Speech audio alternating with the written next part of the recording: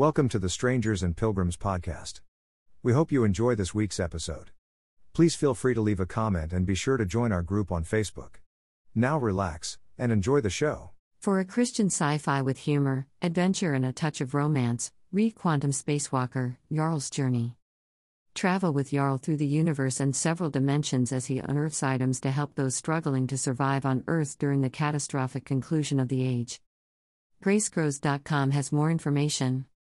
Read Quantum Spacewalker, Jarl's Journey by Grace S. Gross. P-O-S-T! P-O-S-T, Post, the cereals you like the most, brings you the Roy Rogers Show, starring the king of the cowboys himself, Roy Rogers. It's roundup time on the double R bar. So saddle your horse, 'cause we're gonna ride far. The Double R Bar Ranch transcribed stories and songs of the real West with the Whippoorwills, the wisest trail scout of them all, Jonah Wild, played by Forrest Lewis, the Queen of the West, Dale Evans, and in person, the king of the cowboys, Roy Rogers.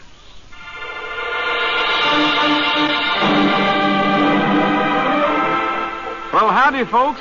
This is Roy Rogers. Buckaroos, I'm real particular about what I recommend, because I know the fellow who lends his name to just any old thing soon loses his friends. But I'm telling you this, you can count on anything bearing the brand name Post, because Post cereals are good. So get your mom to put some on the shelf and try them, won't you? Well, sir, we're about rid of Don Wallace, who runs that hangout for criminals in Mineral City. He's wanted on a serious charge up north, and the authorities are sending a man down to get him. He should be on the trail here right now.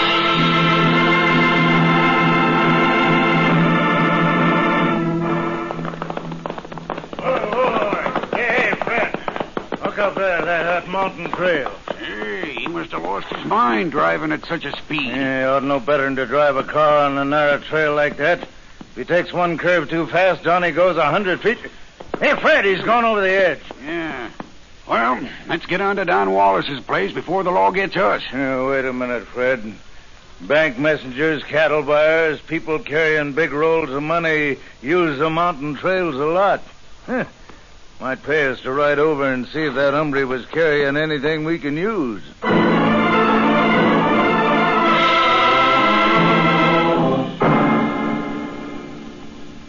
I guess we wasted our time, Bruce? Maybe not. That paper important? It's a warrant for the arrest of Don Wallace. The Don Wallace we know, the one in Mineral City? Yeah, this hombre here's a law officer. He was on his way to get Wallace and take him back up north for trial. It must be Wallace is under arrest in Mineral City, then. We better keep away from there. He can't protect us if he's in bad with the law himself. No, hold everything, Fred. With this badge and these papers, we might be able to do Wallace a favor and ourselves, too. Yeah? There's no reason why I can't be this guy and pick up Wallace myself. That's risky. It's worth a risk. You wait here while I make the try. I think this is what we wanted for a long time.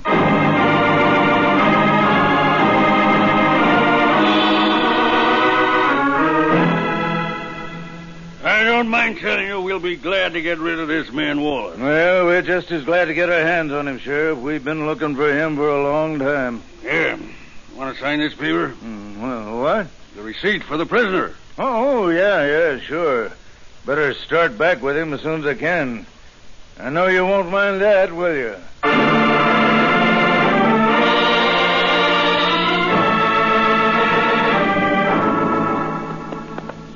All right, pull up your horse, Wallace. What's the idea? Pull up your horse, I said, now, whoa, boy. Are you the law or not, if you are? Get off your horse. Sure. Fred, where are you? Right here. Now, come on, I got him. What is all this? You can't. It'll take you as long as I thought it would. Now, Wallace, my name is Bruce. Leslie Combs Bruce III.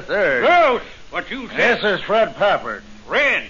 But I got word about you boys. I was to hide you out for 6 months. So instead, we're hiding you out. Yeah, you're free, Wallace. We're not the law at all. We pulled a fast one on the law. Boy, this is the greatest thing that ever happened. I was to do you a favor. Yeah, maybe you can still do us a favor, Wallace. How? Well, we'd like to make a deal. How can I turn you down? Well, now, you're free, but you can't go back to Mineral City. I can't even stay in Paradise Valley. Well, suppose Fred and I was to take over your place and run it. Why, Nobody's going to bother us there. Nobody knows us. We could run it and send you a share of the profits. You won't be doing any of the work, Wallace, or taking any of the risks. And you got your freedom. that sounds fair enough. Well, let's shake on it then. Now, you take another name and let us know where you are so we can send you your cut. Address us at your place.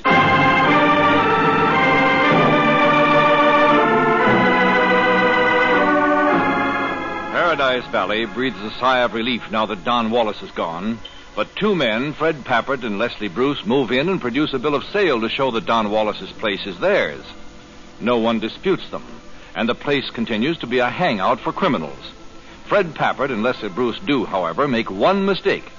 They move into the Eureka Hotel, Dale's Hotel, and attempt to conduct part of their business from there.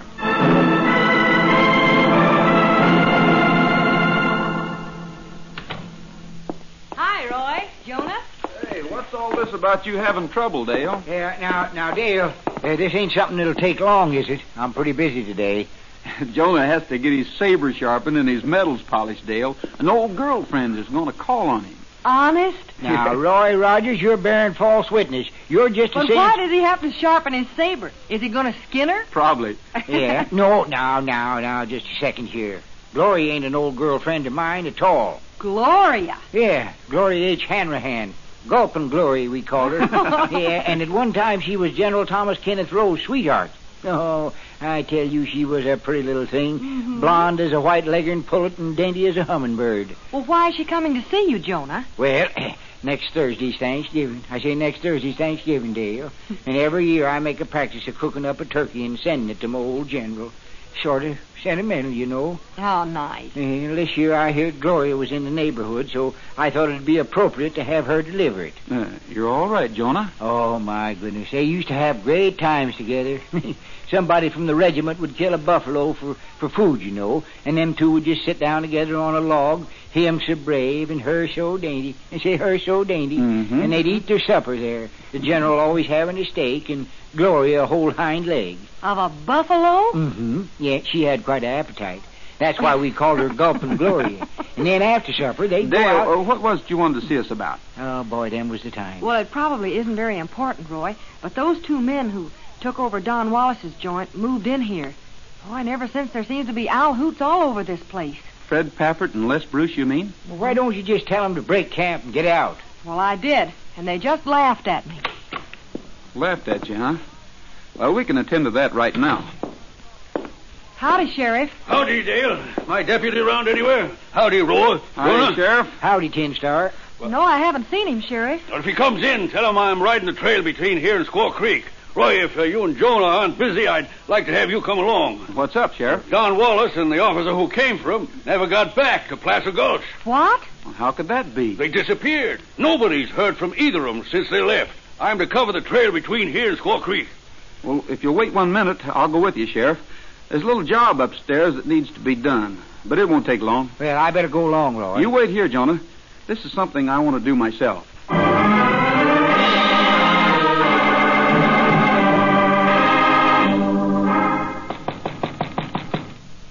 Well, who's there?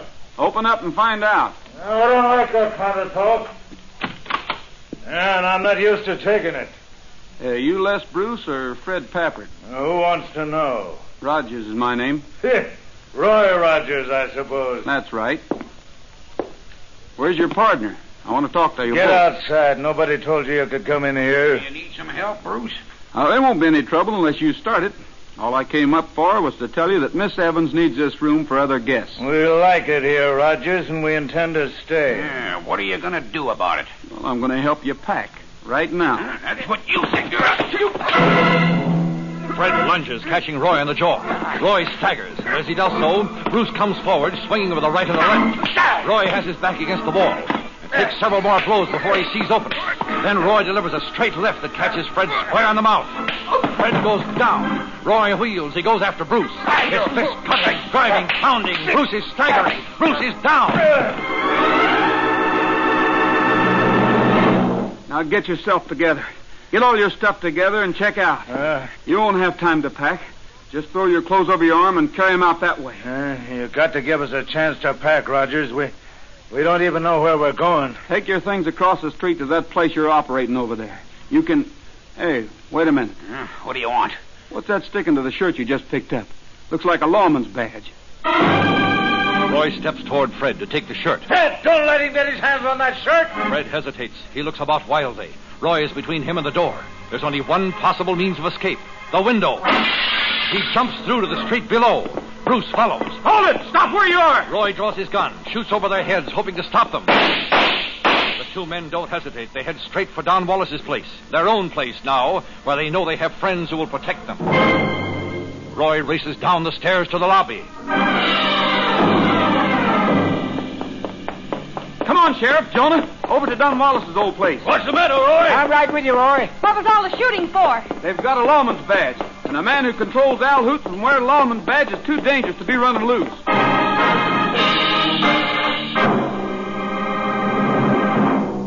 I'm sure lots and lots of you folks are already enjoying new Crinkles often for breakfast, because that unique sugar-coated flavor makes Crinkles the one really different rice cereal. Candy-kissed rice. It's twice as nice. But say, how about Crinkles whenever you're hungry, after work or play, anytime? Crinkles are one swell snack. As Roy Rogers' old pal Jonah often says... Crinkles? Why, always keep a box handy right in my saddlebag. Never know when I want a handful of crinkles. Or do I? Sure, right now. Candy-kissed rice. It's twice as nice. I say, candy-kissed rice is twice as nice. Yes, for breakfast and snacks, the whole family will have a circus eating Crinkles, the new rice cereal that's sugar-coated. So don't be caught short. Get several boxes of new Crinkles tomorrow. Look for the red, white, and blue package with the Crinkles clown right on the front. Okay?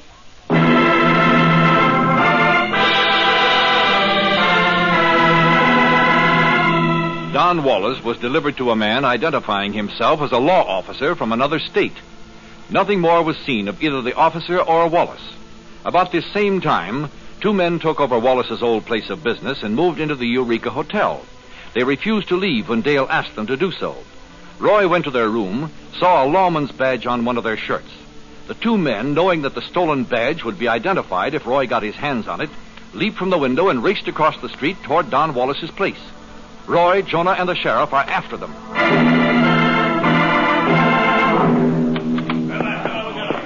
Jonah, Sheriff? Yeah, right with you, Roy. This is my fight. Stay behind me. Stay behind you? What do you think I am, a colonel?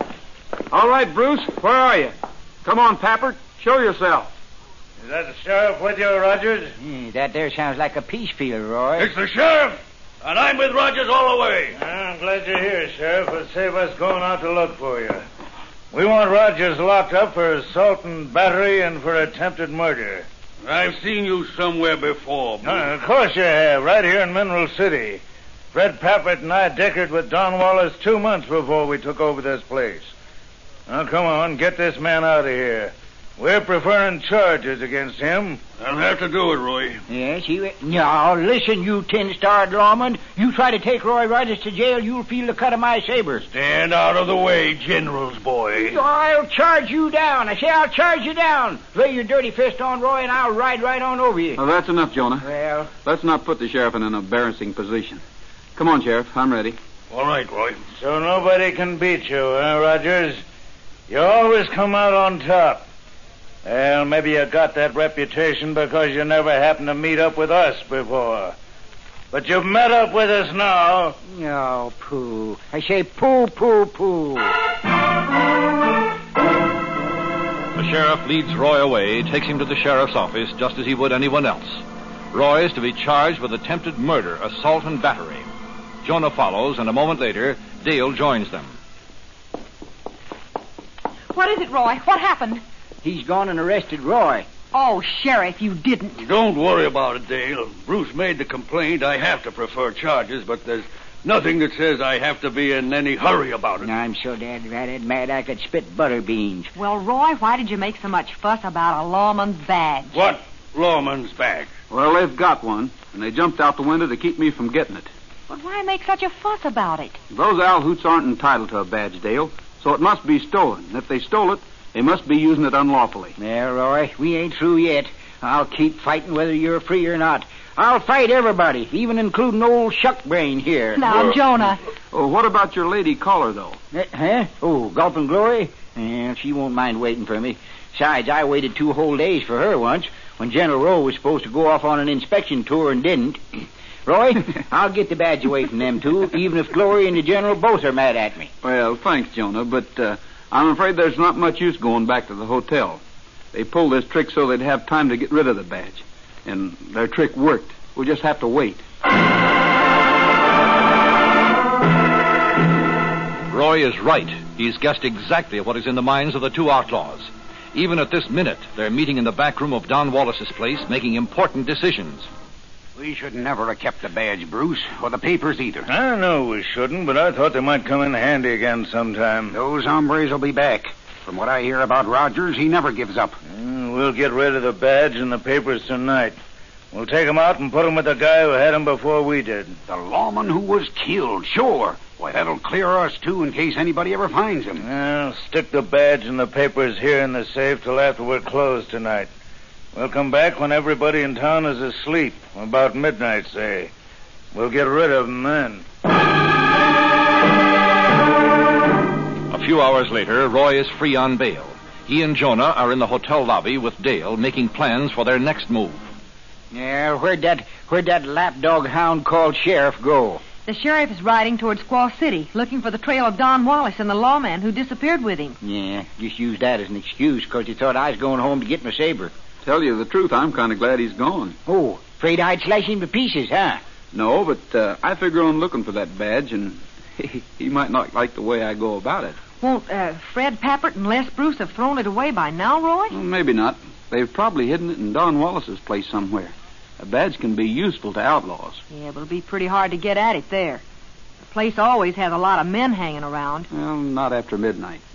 Roy, you're not going to break in, are you? Oh, Roy, that's burglary. You're playing right into that old Shuckbrain sheriff's hands. Are you afraid, Jonah? No, only for you, Roy. I just don't want nothing to happen to you. Not for my own sake, neither, but for the sake of all the folks that need you and the folks who look up to you. Well, thanks, Jonah. Roy, I don't believe you've ever had a nicer compliment. We'll get this job done, and safely, too. What if we do have to take a chance? It's worth a chance to make a wrong right. The darkness of midnight settles over Paradise Valley. 2 men on horseback come through the alley behind the old Wallace place. Both are alert and watchful. When they arrive at the back door, they stop, get off their horses. They are Roy Rogers and Jonah Wild. The neighborhood is awesomely quiet. They walk to the door, stand for a moment to reassure themselves. We're all right, Jonah. Yes, I hope Dale's out front like she's supposed to be, ready to whistle if anybody comes up. She is. Let's force this door. Roy has a small steel bar in his hand. He inserts it between the door and the jamb beside the lock. He pries. The door opens. Come on, Jonah. Better shut the door, though, in case somebody comes through the alley. Yeah, you know, I used to do lots of this kind of work when I was a scout for the Army and after the Indians. Indians didn't have no squeaking hinges on their doors, though. The safe. We'll look there first. It's the most likely place.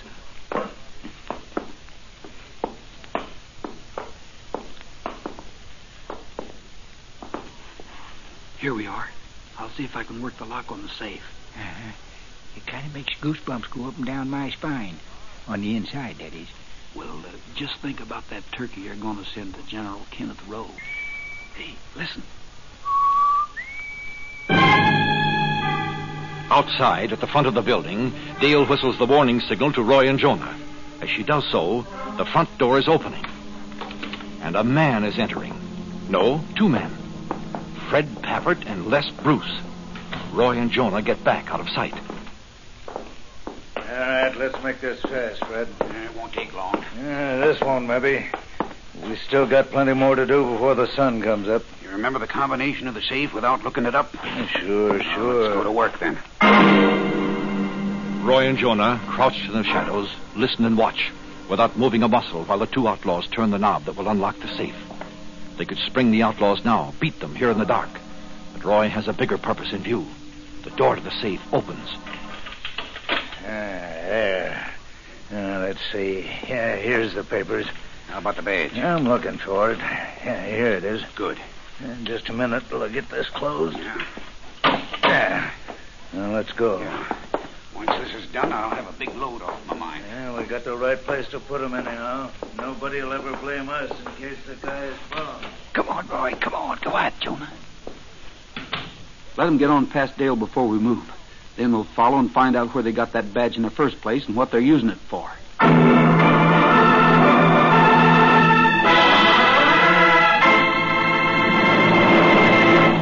Say, friends, are you hankering for something different for breakfast? Something that'll perk up the old appetite, send you off singing? Then you want Crinkles. Crinkles, Post's new rice cereal that's sugar-coated. Yes, for a breakfast treat, you can't beat rice. And candy-kissed rice is twice as nice. With Crinkles heaped high and handsome in your breakfast bowl, you just add milk or cream. No sugar needed. Toasted rice in sugar and honey. Everyone who tries Crinkles loves them. For snacks, too. Just grab a handful anytime you want. Like this little song says. You will have a circus eating Crinkles. Woo-hoo. Sugar-coated cereal Crinkles. Woo-hoo. Candy-kissed rice, it's twice as nice. Yeah. Candy-kissed rice, it's twice as nice. So you will have a circus eating Crinkles. Woo-hoo. So, friends, why don't you try Post's new Crinkles right away quick?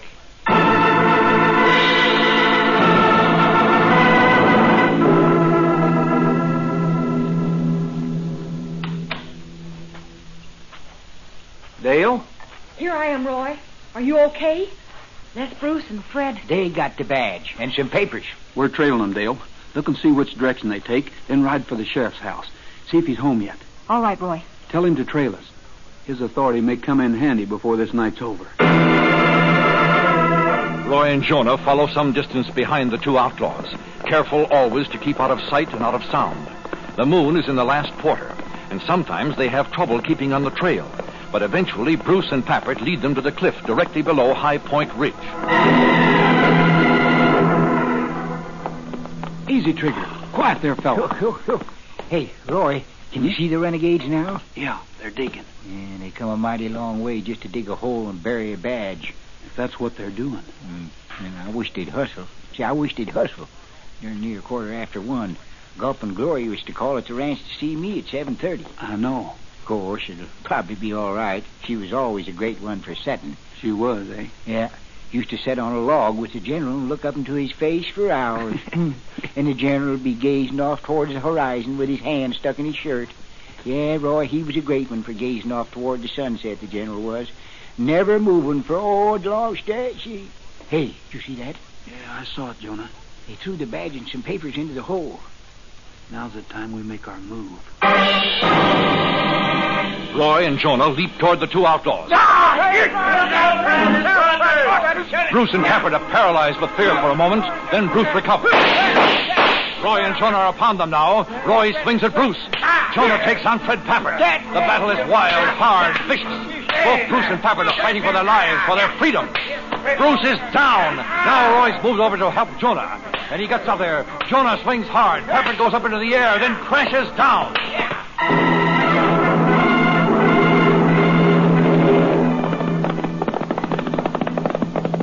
Did you get him, Roy? Oh, did we get him? Hey, they not only bit the dust, they got a whole mouthful. Sheriff, I think your search for the missing law officer is over. He seems to have been buried here. Bruce and Pappert killed him, No, we didn't kill anybody. Where's John Wallace? Did you kill him, too? Say, you'll have to excuse me, Roy, but I got to get out of here. Go ahead, Jonah. That's it, Sheriff. They killed him, and they moved in on his place of business. We'll tell you where Wallace went. He's in Bear City. We got his address.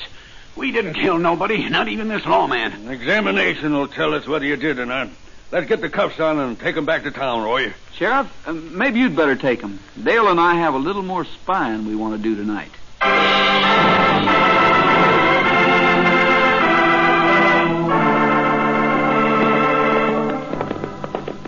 Whoa, whoa, Oh, Trigger. easy, Buttermilk. Wait a minute, Roy. What's the matter? Jonah, look at him.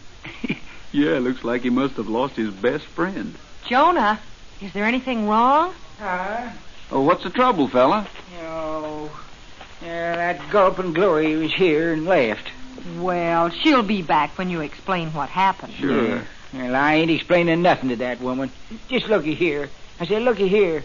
You know what these things is? What? Bones. Turkey bones. Oh, no. Oh, yes, Dale. She cooked the General's turkey. She cooked it and ate it herself, right down to the last pin feather. Oh, no. No, that Gulpin' Glory. Drat her for kingdom come. And back again. Dale, it looks as though the Double R Bar Ranch is going to have to make a little contribution here. I should say so. You know, we just can't leave the General without a turkey for Thanksgiving.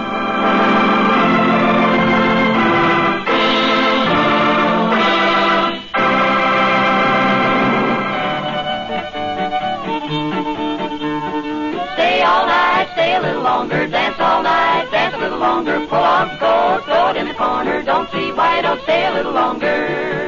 Now, you ought to see my blue-eyed Sally. She lives way down in Shinbone Alley. The number's on the gate and the number's on the door. The next house over is the grocery store. Now, what do you mean you're blue-eyed Sally? I'll kick you in your shinbone pally. My number's on the gate and my number's on the door, and I don't live next to no grocery store. Stay all night, stay a little longer, dance all night, dance a little longer, pull off your coat, throw it in the corner, don't see why, don't stay a little longer.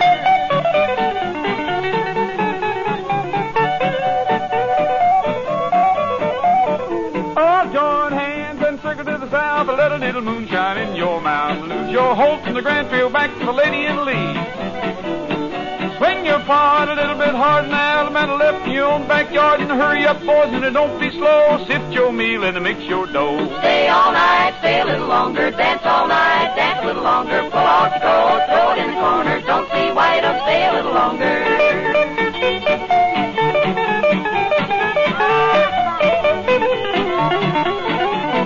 Boy around a boy, girl around a girl, a girl around a boy, and a boy around a girl. Well, swing 'em in the center with a two-fair whirl, lead 'em up a two, and you buckle up four. Change the right hand, lady, put the left hand round, the pointer for the right as she comes round. Hurry up, boys, and don't be slow. There, chicken in a bread pan, picking up dough. Stay all night, stay a little longer, dance all night, dance a little longer, pull off your coat, throw it in the corner, don't see why, don't stay a little longer.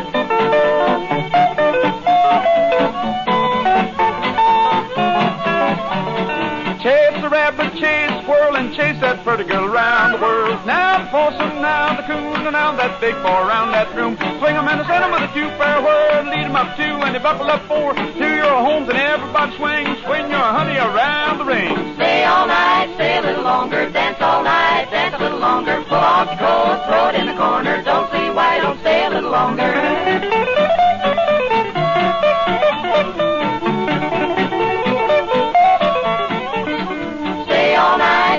Longer, dance all night, dance a little longer, pull off your coat, throw it in the corner, don't see why, don't stay. Stay a little longer. That's all for now, folks. This is Roy Rogers saying to all of you, from all of us, goodbye, good luck, and may the good Lord take a liking to you. See you next week. Happy trails to you until we meet again. Happy trails to you. Keep smiling until then. The Roy Rogers Show is brought to you by Post Cereals, each week at this same time, with the Whippoorwills, Forrest Lewis, Dale Evans, and the king of the cowboys himself, Roy Rogers. An Art Rush production transcribed, directed by Tom Hargis, script by Ray Wilson, music by Milton Charles. Featured in today's cast were Frank Hemingway, Herb Butterfield, Bob Griffin, and Joe Duvall. This is Art Ballinger speaking for P.O.S.T. Post Cereals. Happy trails to you until we meet again. Happy trails to you. Keep smiling until then. Who can about the clouds if we're together. Just sing a song and bring the sunny weather. Happy trails to you till we meet again. For a Christian sci-fi with adventure, drama, and a touch of romance, read Quantum Spacewalker, Anira's Assignment. Anira Henderson was used to dealing with every kind of trauma in her job as an emergency room tech. Then, the disaster that wiped out her family, except for her brother Jarl, landed tragedy squarely on her own lap. In the midst of her grief, she is recruited to join an elite force of universe healers. Fixing radically broken things has always been her life's dream. But, this just took it to a whole new level. Read Quantum Spacewalker, Anira's Assignment by Grace S. Gross. It's 8 o'clock. Next time you serve cocktails, use G&D vermouth. G&D. The #1 selling mystery character in all fiction is on the air. The hard-hitting private eye, Mike Hammer, in the Mickey Spillane mystery, That Hammer Guy.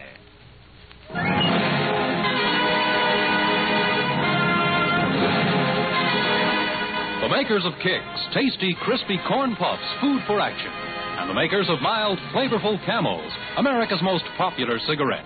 And the publishers of Esquire magazine, in cooperation with the Mutual Broadcasting System, present That Hammer Guy, a new suspense series transcribed based on Mickey Spillane's fabulous Mike Hammer. More than 20 million readers have thrilled to his exciting books. In just a moment, you'll meet in person Mickey Spillane's That Hammer Guy. Here's the shocking truth. The truth about the growing immorality in the United States. May Esquire's revealing expose, Call Girls and Fall Guys, reports that millions of Americans would end up behind prison bars if it were possible to enforce all the laws on sex. Yes, it's the truth, now told in a way you've never heard before. And it's in the current issue of Esquire. Here are the startling facts. Each year, both you and the government are cheated by those who would use immorality as an income tax deduction. And loose money is buying loose morals in a way that threatens your very way of life. May Esquire reveals the carefully hidden secrets of New York and Hollywood's Romeos and Juliets. Don't miss Call Girls and Fall Guys in the May issue of Esquire, on your newsstand now. And now, here is Larry Haynes in the Mickey Spillane mystery, That Hammer Guy.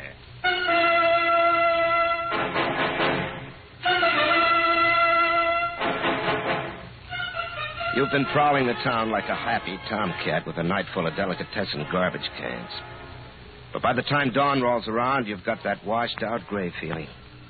So you turn in at the nearest glorified flop house and hit up the sleepy room clerk for a berth. Here's the key, room 500. Someone just checked out. You're lucky. Any special service you want? All you want is sleep. So you crawl in the sack like a bear who's finally found its winter cave. But just when you settle down to hibernate, the knocking starts. Oh. Keep your shirt on. Okay, I'm coming. Yeah, what is it?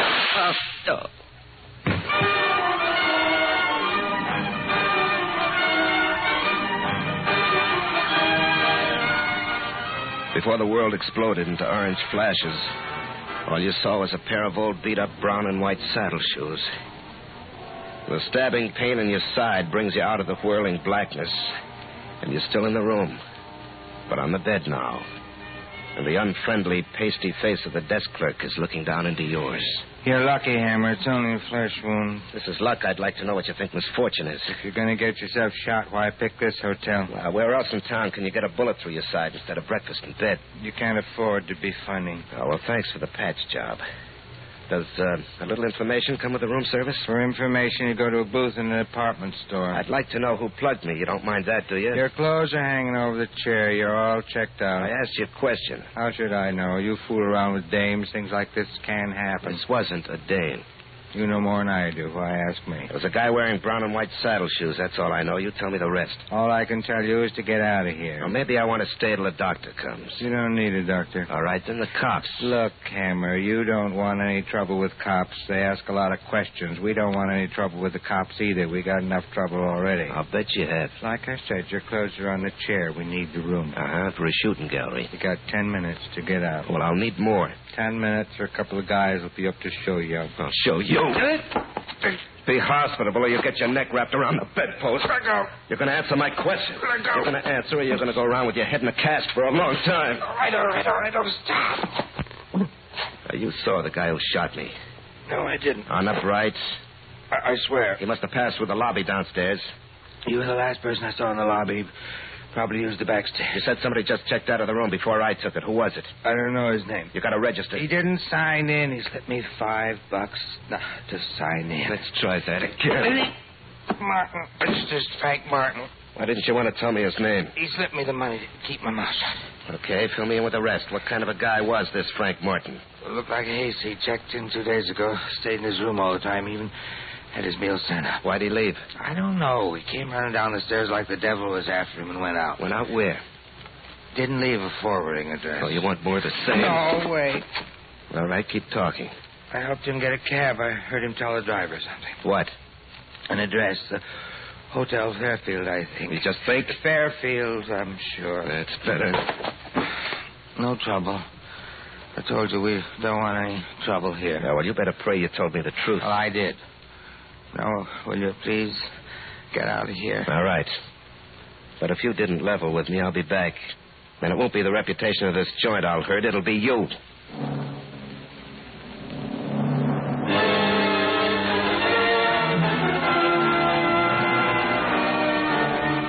You find Frank Martin at the Fairfield, all right. But someone found him before you did. Whoever shot you by mistake got to Martin and corrected the error. The desk clerk was right. This Frank Martin must have been a hayseed. The kind of a guy you'd expect to see calling the turns at a square dance.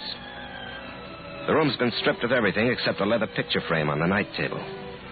And whoever tore out the picture left the lower right-hand corner jammed into the broken glass. And on that corner you read the scrawl, "To my darling husband, from Lillian."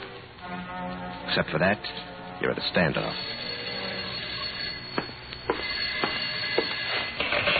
Yeah. Frankie? Yeah. This is Ella. I found out where she is, Frankie boy. You're in for a big surprise. Who? Who? You spent 2 years looking for that ever-loving wife of yours. You come here all the way from Kansas, and now that I can deliver her, you sound like it don't mean a thing. Where is she? Where is she? Say, what's the matter with you? Don't you remember our agreement? Oh, yeah, I just was anxious. Well, don't get too anxious. A bargain's a bargain, Frankie boy. You bring the $500, and you'll get the information. Mm-hmm. Bring it where? Jefferson Park in 20 minutes. Okay? Fine. I'll be under the statue of Columbus. And believe me, Frankie boy, you're going to discover a whole new world.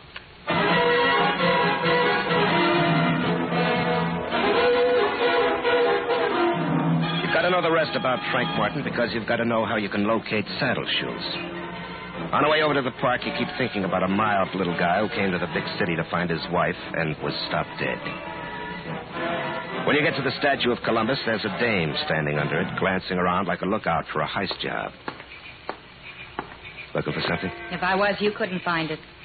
That's a nice statue, but you'd make a much nicer one. Don't get fresh. I might blow the whistle. There's nothing wrong with talking, is there? This isn't the time. I'm here on business. Mm-hmm. You're lucky I know what kind of business, or I might blow the whistle. Hey, who are you? Well, we made a date, Ella. Remember? Either I have a short memory or you've got a long nose. Frankie Martin. I'm right about the nose. It's not our business. You have some information for me. I have some information, but you're not Frank Martin. You'll have to settle for me. Where's Frank? My date's with him. He's been dead over an hour. Try again. I just talked to him 20 minutes ago. You talked to me. Too bad. About Martin? About the $500. I hate to miss a payoff like that. Well, you can tell me what you were going to tell him. Sure, I could. Well? Got the $500. No. I didn't think so. Yeah, but why let this relationship be cheapened by money? I never do anything for nothing. I didn't think so. Goodbye, soldier. Your leaf is over. Don't overrate yourself. I just hate to see people killed. It messes up our fair city streets. Killed? What's that supposed to mean? Frankie Martin was looking for his wife, Lillian, wasn't he? So? So somebody didn't want him to find her, so he got killed. So he got killed. What's that got to do with me? You know where his wife is, don't you? All right, I do. Why should you want to know? You're no cop, are you? No, I'm no cop. But I'm curious about Lillian Martin and a guy who wears a pair of beat-up saddle shoes. I stopped one of saddle shoes' slugs for Frank Martin before the mistake was corrected. Saddle shoes, huh? Maybe I could locate them for you. Cash on the line, of course. What a wonderful friend you'd make. The only friend I have looks at me in the mirror every morning when I brush my teeth. I bet you like to think that people write books about you. I learned early in life that you get by only on a strict cash and carry basis, and I didn't read it in a book. You mind telling me how well you know Lillian Martin? Well enough to feel sorry for a husband. Now go home and lick your wounds. You look like the kind of a guy with a past that can absorb this experience. The wound of mine isn't going to get healed till I find saddle shoes and Lillian Martin. Save your strength. Even in my society, her kind is marked no good. You can easily lose your life membership in your society. You said that before. You know where she is. It'll be just as easy to kill you as it was to kill Martin. I can take care of myself. Yeah, that's what they all say before the gun goes off. Now, if you'll tell me... You still haven't got the 500. See you around. You should live so long.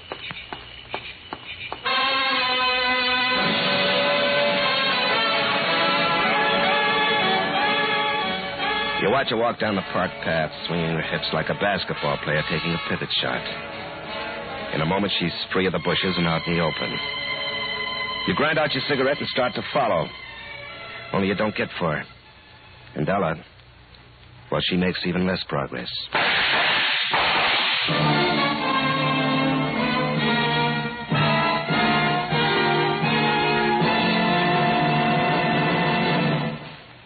In just a moment, we'll return to That Hammer Guy.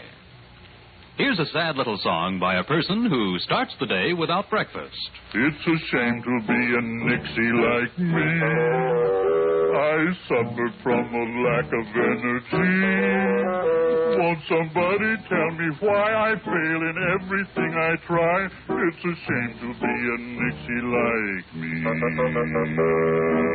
People slow to catch on, hard to get started are nixies, unlike quick-witted, fast-footed kixies.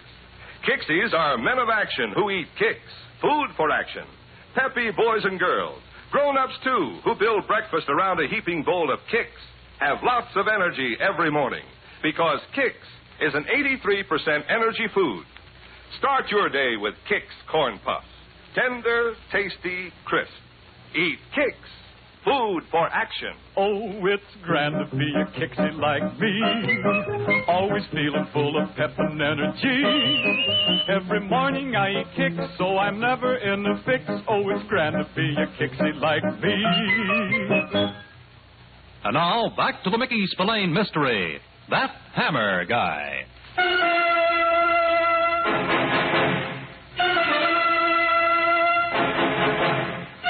You can't see where the shots come from, but you know by the crazy pirouette Ella makes as she goes down that she isn't getting up anymore. And when she goes down, your hopes of locating either Lillian or Shoes sink with her. She was dealing for $500, but all she has in her pocketbook is $2.40 and several matchbooks advertising the Friendship Bar. After you call Pat Chambers at Homicide, you go to that bar. Look all wound up, mister. Why don't you relax? You've been buying drinks around, but nobody knows a thing. You take a look at the dame who's wrapped around the bar stool next to you. And you know a few more drinks, and she won't even recognize her own name. Sophisticated lady. Isn't that a pretty song? It's a song. Special for me. Never get tired of listening. I hear you've been asking around about Lillian. Wouldn't you like to buy me a drink? Sure, why not? What are you drinking?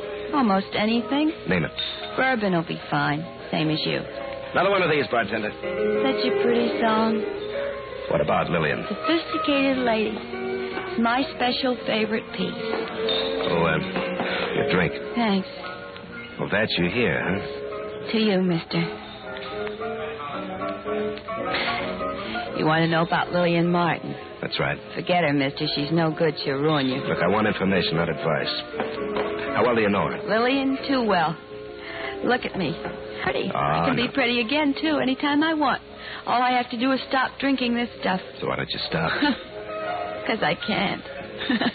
You ask a silly question, you get a silly answer. Silly, isn't it? What was she to you? Lillian? Everything, nothing. What's that supposed to mean? Two kinds of people in this world. One with a long story and the ones with a short story. You don't want to hear the story of my life, do you? I've got nothing but time. Well, I'm the short story type.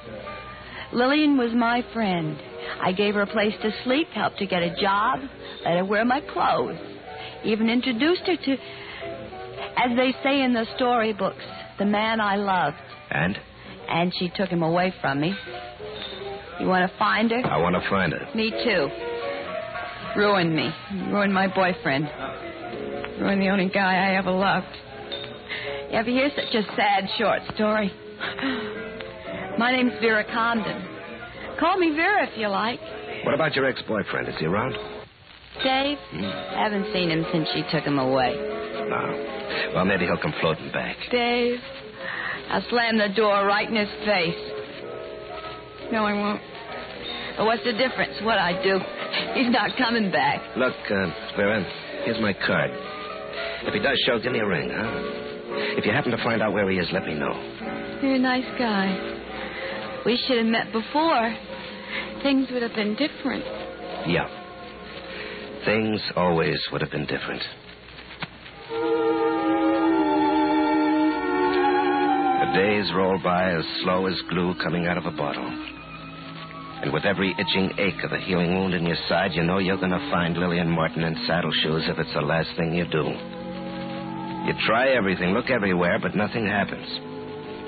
And just when you're ready to face the fact you're in a downfall with no hope for a breeze, the phone rings. Mike, this is Vera Condon. Come over to room 417, the Royalty Apartments. The door will be open. If the apartments are royalty, you know they've been in exile too long. Vera's room is filthy with empty bottles and smells like old home week at a Kentucky mountain still. And she's sprawled over the bed, kicking her feet against the backboard in time to the phonograph record. Ever hear such a pretty song, Mike? Sophisticated Lady. What do you want to see me about, Vera? I remember when guys didn't have to have a reason to see me. Now, you know what my reason is. Yeah. Lillian. Always her. What's the matter with me? Nothing, but... You can't kid me, I know. Oh, no more sophisticated lady. You know something. That's why you asked me over. You know something about Lillian Martin. She disappeared over a year ago with Dave. I still don't know where she is. Maybe Dave does. You told me you didn't know where he is. Well, you know how girls are. They always change their mind. So? Well, there ought to be something in it for me besides a drink at a bar, don't you think? What do you want, Vera? Something I lost a long time ago. My self-respect. I can't help you with that. Too late, huh? Mike, you don't have to be honest all the time. Vera, I can't help you lie to yourself. You can't break every mirror in the world. Nobody can help me anymore. Nobody but you. You're a nice guy.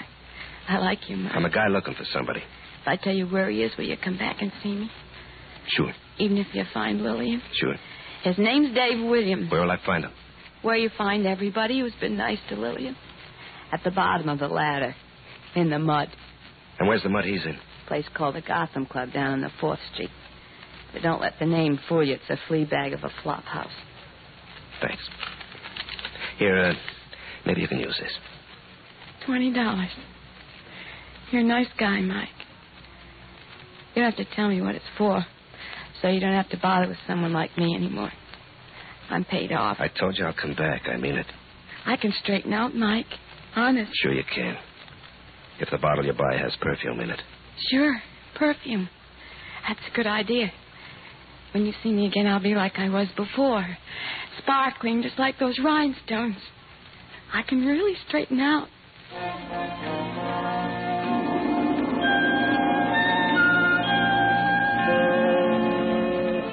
You leave Vera all hope. But you know her hope is as empty as the stock exchange on Sunday morning.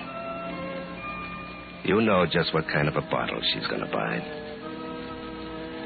When you find Dave Williams in that flop house, you begin to understand what she means about Lillian. It's an old story, friend. She made me what I am today. You don't know what Dave Williams was like a year ago, but today he isn't winning any prizes as a lady killer. It's crazy for a guy to believe in a dame. You always find out too late. Isn't what Vera told me. Vera?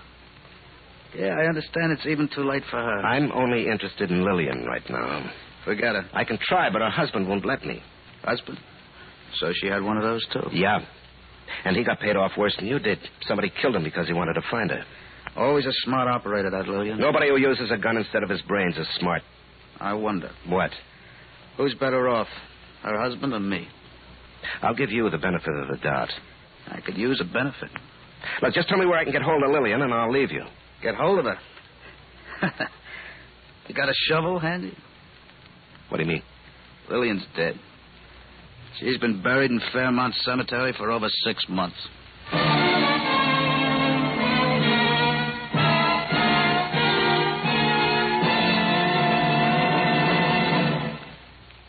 In just a moment, we'll return to That Hammer Guy. And now, back to the Mickey Spillane mystery, That Hammer Guy.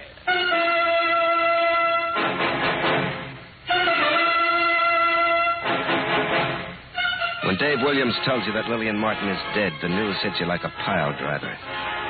But right after that shock, you get the biggest crusher of them all. Just as you get up to leave, you look down at the foot of his bed. And there, peeping out at you like obscene eyes, is a pair of old, beat-up brown and white saddle shoes. You want to turn back and listen to a few of Dave's bones crack, but you hold yourself in and get out. You're waiting outside in your car when he comes out and gets into a cab. You tail him to a Tony apartment building on Park Avenue. You watch him go in, call on the house phone, and then take off. The doorman tells you his call was to the penthouse occupied by a Mr. and Mrs. Stephen Kane. Kane himself greets you at the penthouse door, shows you into the library, and answers your questions with the calm of an efficient surgeon. I'm sorry, Mr. Hammer, but I never heard of this Lillian Martin. I didn't think you did. This isn't her kind of world. I suppose we ourselves create our own kind of world. Yeah, well, sometimes you get helped along, whether you like it or not. I happen to believe that we are the masters of our own destinies. Well, maybe you're right, but it's nice to think you've got someone to blame. Just what do you mean by that? I mean the guy who called up here a few minutes ago. Nobody called here. This phone is used for my business only. Well, for him, the call might have been for pleasure. The call may have come in on the house phone. It did? You could be entirely mistaken, Mr. Hammer. Is your wife around? I don't know. What does she do, fly in and out the window? She's anything but a witch, Mr. Hammer. I didn't mean it that way. I'm sure you didn't. You're perhaps referring to her coming and going without my knowledge. Yeah, that's right, I am. She has a private entrance to her portion of the apartment. Society life is rather boring, unless you have an outside interest such as charity work. I'm afraid Helen has thrown herself completely into her hobby. I never met a husband who doesn't know where his wife is. I don't have to know. I trust my wife implicitly. Yeah, well, like you said, people create. But I'd still like to know about that phone call. Then why don't you ask my wife? Well, I thought you said you didn't know whether or not she was here. I was only talking in theory. I like people to know how well mated we are. Saves embarrassing talk about the difference in our ages. Would you mind calling her in? She's resting in her sitting room. You may go in, if you like.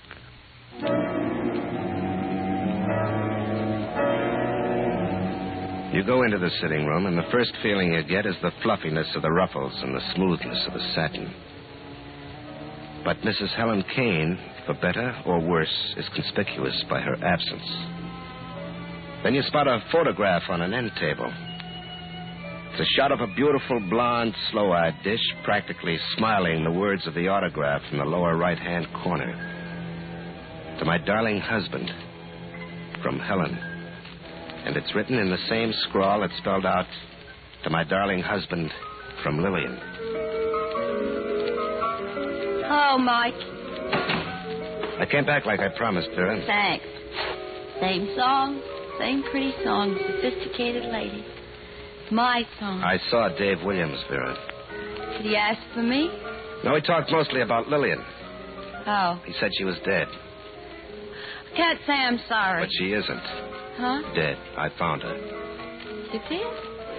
What did she say? She said, you did? What did she say? You're laughing at me, Mike. You're nothing to laugh at, Lillian. I'm not that drunk. You got the names mixed up. Mine's Vera. Sure. Vera and a lot of other things, too, including Mrs. Helen Kane. Now who's drinking too much? Look, I saw your photo in your sitting room with your autograph.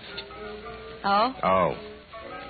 I've heard of dames making themselves up, but never down, like you. And you didn't believe Dave about my death 6 months ago. I almost did until I saw his saddle shoes under the bed. Is that a mistake? The worst kind. I was shot by a guy wearing saddle shoes. Oh? Oh. It's a pity I didn't have a chance to spend that $20 you gave me. Would have been for perfume. No perfume could kill the stink of death around you. Well, I had to do something about Frank. My new husband would have been horrified if he found out I was a bigamist. From Hayseed to Park Avenue, you worked your way up the ladder, didn't you? Girl's got a right to live. So did Frank Martin. So that dame who was killed in Park Avenue. All she wanted was $500. She wanted much more from me. What does Dave Williams want from you? All the money he can get. But I don't mind giving it to him. Nice guy, Dave. I'm satisfied. Sure, as long as your husband doesn't find out. She's old, and he doesn't ask questions. He's glad to have me around. On my terms. He's not going to have you around anymore, Vera, or Lillian, or Helen. By the way, which is it, really? Pick any one, Mike. Any name you call me's all right. You wouldn't like the name I've got picked out for you. Mike. You're thinking of a price. Everybody's got one. Well, this is one time I haven't. You should have believed Dave. Doesn't make any difference now. Doesn't it? Oh? Why did you wait till now to get out that gun? I thought it wouldn't be necessary. Yeah, but it is, huh? Very. You'll never use it. You think I came here alone? I think you're bluffing. Wait and see. Sorry, I can't.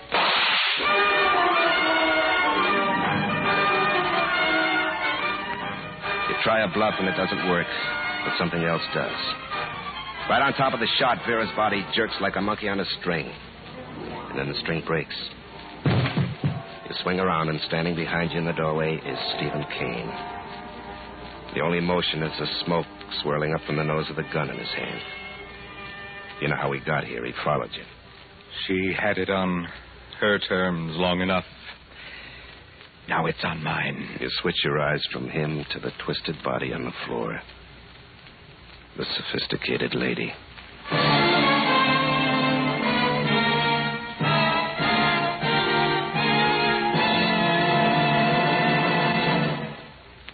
The fight against cancer commands our deepest concern. This disease can strike anyone, and it will strike 1 in 5 of us. However, it is a heartening fact that progress is being made against cancer. The gains made through the research, education, and service programs must continue, but need our united support. Because of the serious nature of the problem and the way each of us may be personally affected, it is important that your response equals the urgency of the challenge. Since cancer can strike anyone, everyone should take proper protective measures. Have regular physical examinations and learn the 7 danger signals. For free literature on these 7 danger signals, contact your local unit of the American Cancer Society. Education alone could save 70,000 lives annually, which are lost only because treatment is begun too late. Don't fail to do your share in fighting mankind's most dread disease. Cancer strikes 1 in 5. Strike back.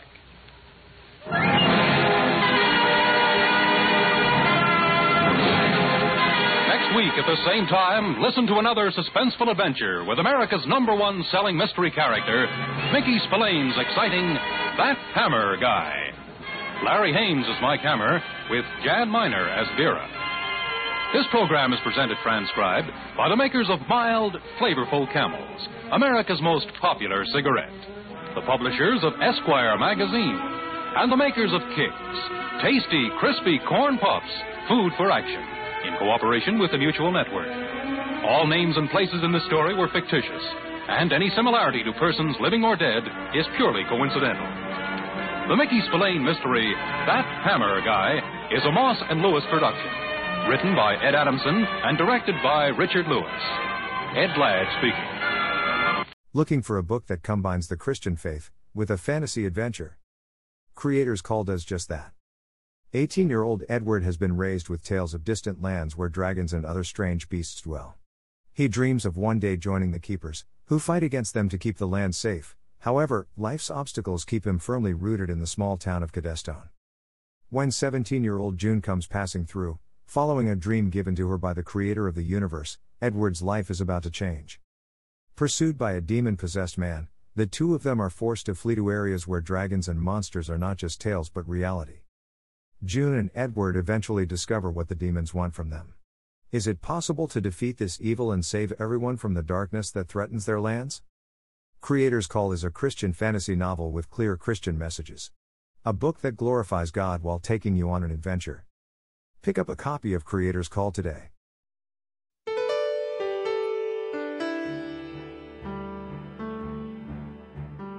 Random House Audiobooks presents Myst, the Book of Atris, by Rand and Robin Miller with David Wingrove. A full-cast production with music and sound effects.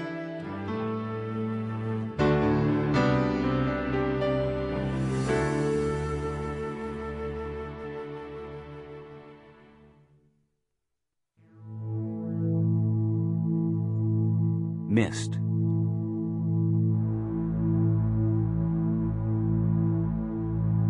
Gen's boot prints lay heavy around the tiny pool, the well-tended green churned to mud. At one end of the garden he had dug a shallow grave. Now, as dawn broke over the cleft wall 20 feet above, he covered over the young girl's body. From the steps above, Anna watched, exhausted after the long night. She had done what she could, but the girl had clearly been ill long before childbirth claimed her. Still, Anna knew Gen would blame her. So it had always been. He looked up at her. No love in that cold, penetrating gaze. Just 19 he was. Will you stay? No. Anna shook her head. He had come in desperation, remembering his mother's healing powers. But he had come too late. Anna ducked into the small inner chamber. She stared down at the baby's pale blue eyes, then picked it up, cradling it. You poor thing. You poor, poor thing. She went out and watched Gen wash in the pool, sullying its precious liquid. Gen had always been thoughtless. Do you want me to dress the child for the journey? Bury it with its mother if you must, but don't bother me with it. You saved it. You look after it. This is your son, Gen. You gave him life. You are responsible for him. That is the way of things in this world. Gen climbed the steps, his glasses perched on his head. Anna stared at him. His wild look made her fear for his sanity after all that had happened. He brushed past her onto the rope bridge. But you didn't name him. You didn't even name him. Lying within the great volcano's shadow, the cleft might have been a natural feature, but for the low stone wall that surrounded it. Now Anna watched her son climb over the cleft wall into the dawn light, the mist swirling about him. For a moment he stood looking back at the cleft. Then, stepping out into nothingness, he vanished. 7 years passed, and the boy grew. Now he lay on the cleft wall, staring out across the sand. His heavy lenses were adjusted for long sight, his sensitive eyes focused on the caravan. For weeks he had been dreaming of the traders, imagining himself leaving with them, off into the greater world. Of those dreams he told his grandmother nothing, for she worried they might come and take him to sell into slavery. So he hid when she said to hide, and held his tongue about the dreams. He watched, taking it all in, knowing his grandmother would ask him later. What did you see, Atris? I saw... He saw one of them holding a small sack. The sack seemed to move, and then settle. Atris adjusted his glasses, certain he had imagined it. Then he saw his grandmother place the sack on the pile of things she'd bartered for. He watched her hand over the things she'd grown or made to trade, the precious herbs and minerals, the intricately carved stone figures, the strange, colorful paintings, and wondered at her inventiveness. 7 years he had lived with her in this dry and desolate place, and never once had she let him go hungry. He watched as the caravan moved on. Atris, what did you see? I saw great cities in the south, Grandmother. And men. So many men. At the lip of the cleft, she stopped. Here, take the salt and flour down to the storeroom. Atris climbed down into the cool shadow of the cleft, where every inch was cultivated. The walls were a patchwork of adobe structures and greenery. A rope bridge linked the various structures not joined by rock steps. The storeroom was at the far end, near the bottom. Here, water bubbled up from a spring. This was the place where his mother was buried. At one end lay a patch of delicate blue flowers, their petals like tiny stars, their stamen velvet dark. Atris went on down to the storeroom door. It was decorated with intricate carvings. This was his grandmother's doing, for if there was a clear surface anywhere, she would want to decorate it, as if all creation was her canvas. Atris slid the sack onto the shelf. Then he padded up the steps and saw that Anna was waiting for him. He could see how tired she was. Crossing to the pool, he took the ladle and dipped it into the still, mirror-like surface. Then, careful not to spill a drop of precious water, he climbed to where Anna sat. Thank you. Well, Atris, what did you see? I saw a brown cloth sack, and the sack moved. Her laughter was unexpected. Then she produced the sack from within her cloak. Well, are you going to take it? For me? What is it? Look and see. But be careful, it might bite. I'm only teasing. Open it. He peered into it. There was something there. Something small and hunched and... A kitten. You bought me a kitten. Happy 7th birthday, Atris. It was beautiful, sand-colored, with green eyes. Look at her. She's like a tiny flame. Then maybe you should call her that. Flame? Mm-hmm. Flame could use some water now, Atris. All right. Come on, Flame. Let's get you a drink.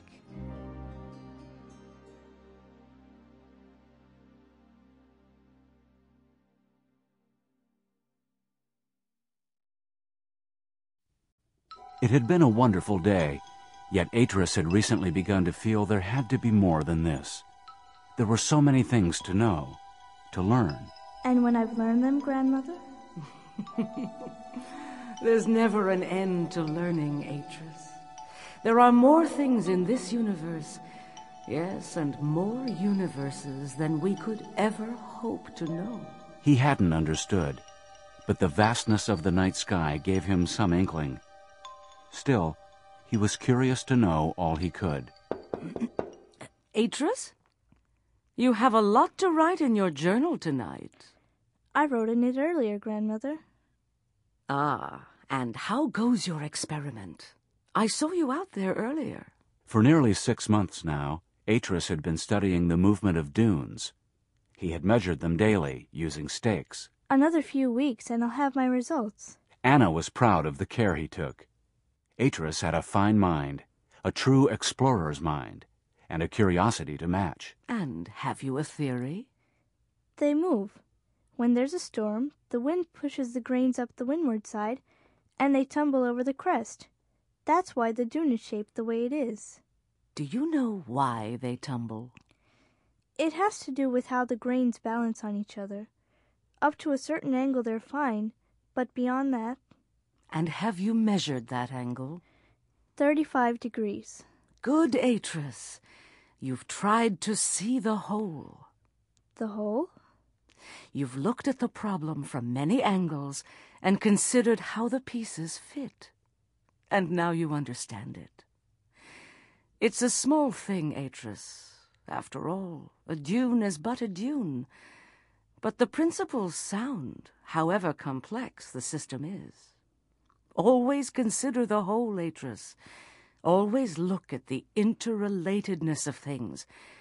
And remember, the whole of one thing is always just a part of something larger. Atris nodded, his seriousness belying his 7 years. You want Flame to sleep with you? Yes. I'll come tell you a story if you like. Please. And Nana, thank you for Flame. She's beautiful.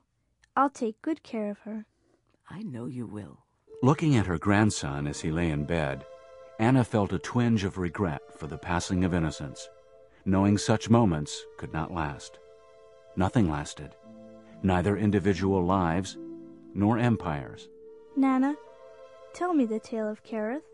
But you've heard that several times now, Atris. I'd like to hear it again. Please, Grandmother. All right, then. Thousands of years ago, in Dunny, which was once our homeland, there was a great king named Kareth. He was the last of the great kings. After him, a council of elders ran things. Now, when Kareth was 16, he set off on a journey to the great underground desert of Tremerkti, the place of poisoned waters, where he did battle with a giant. How he clings to every word. Does he imagine himself a young prince like Kareth? Or is it something else in the tale that attracts him? For there is no doubt this is his favorite story. And so, Kareth tamed the great lizard and rode it back into Dunny, and everyone cheered at his triumph. Are there many tales, Grandmother?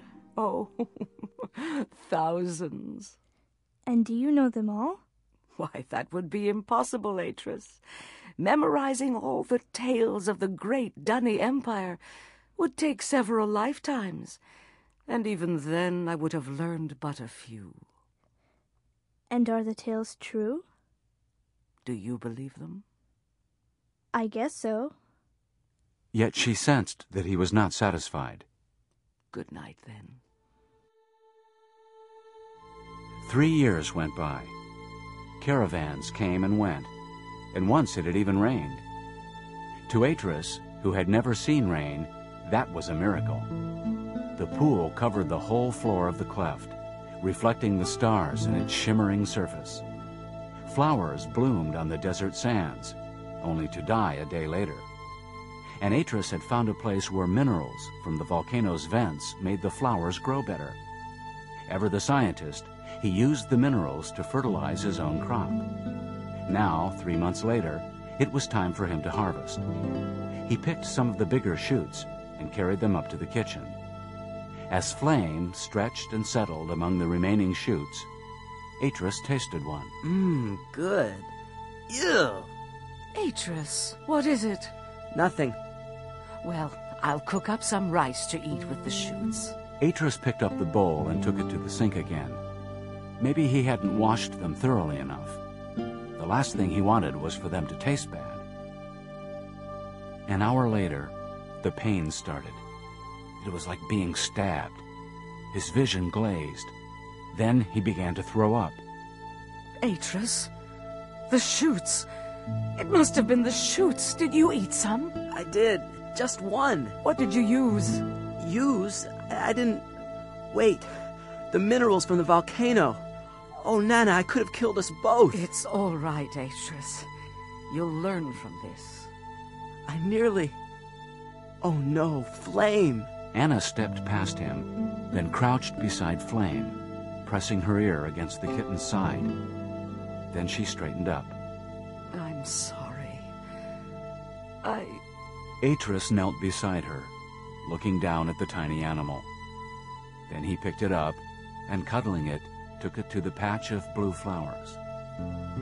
Anna saw how dignified he was at that moment, how grown up, how he kept in all he was feeling.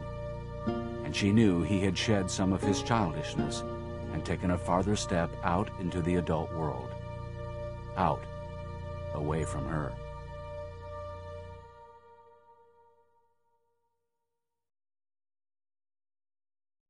Atris stared across the steaming caldera, his glasses pulled down over his face. 14 years old now, he was almost a man's height, but he had yet to fill out. For weeks he had been setting up his experiment. Here in the caldera, He had rigged his pride and joy, his battery. He believed it could run on the steam from the deep vents.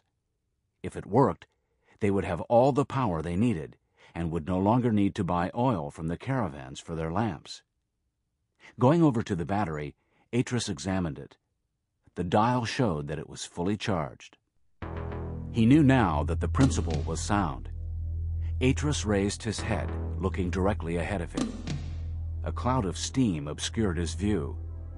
Then, as it cleared, he found himself staring into blackness. It was a cave, or a tunnel of some kind. Strange. It seemed almost as though it had been carved from the surrounding rock. Atris! Anna stood high above him, silhouetted against the crater's lip. Come up! Come up here right now! But my battery! Now! Walking back, she suddenly turned to face him. Atris, what did you see? I saw... Atris, answer me. What did you see? My battery. My battery was charged.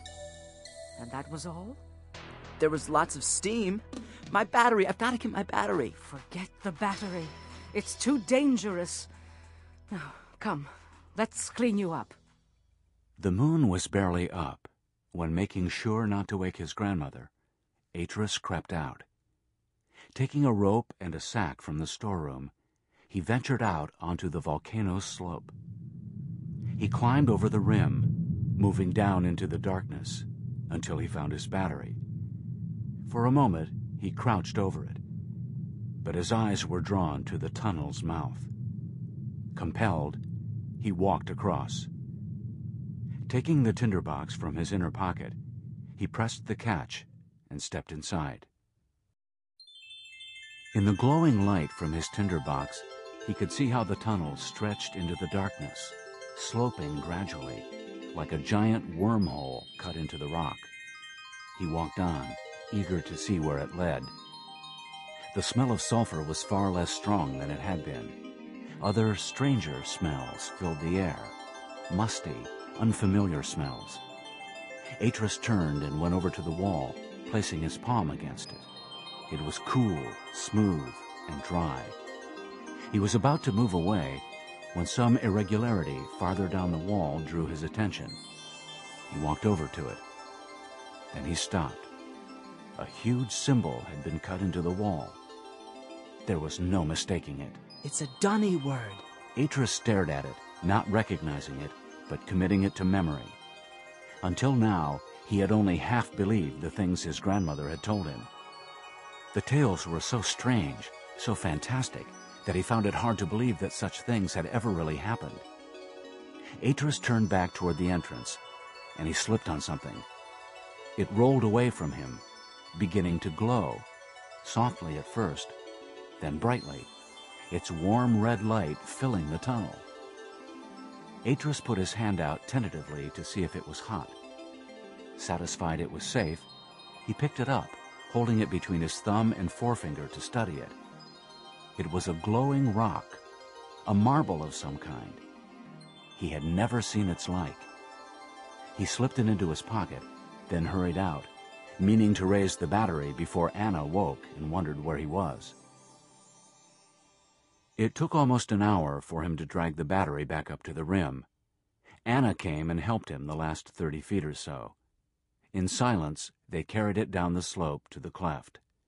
Atris waited for her to chastise him, but she was silent. I wanted to put things right. Drink, then. I'll make you breakfast. I think it's time I told you a story.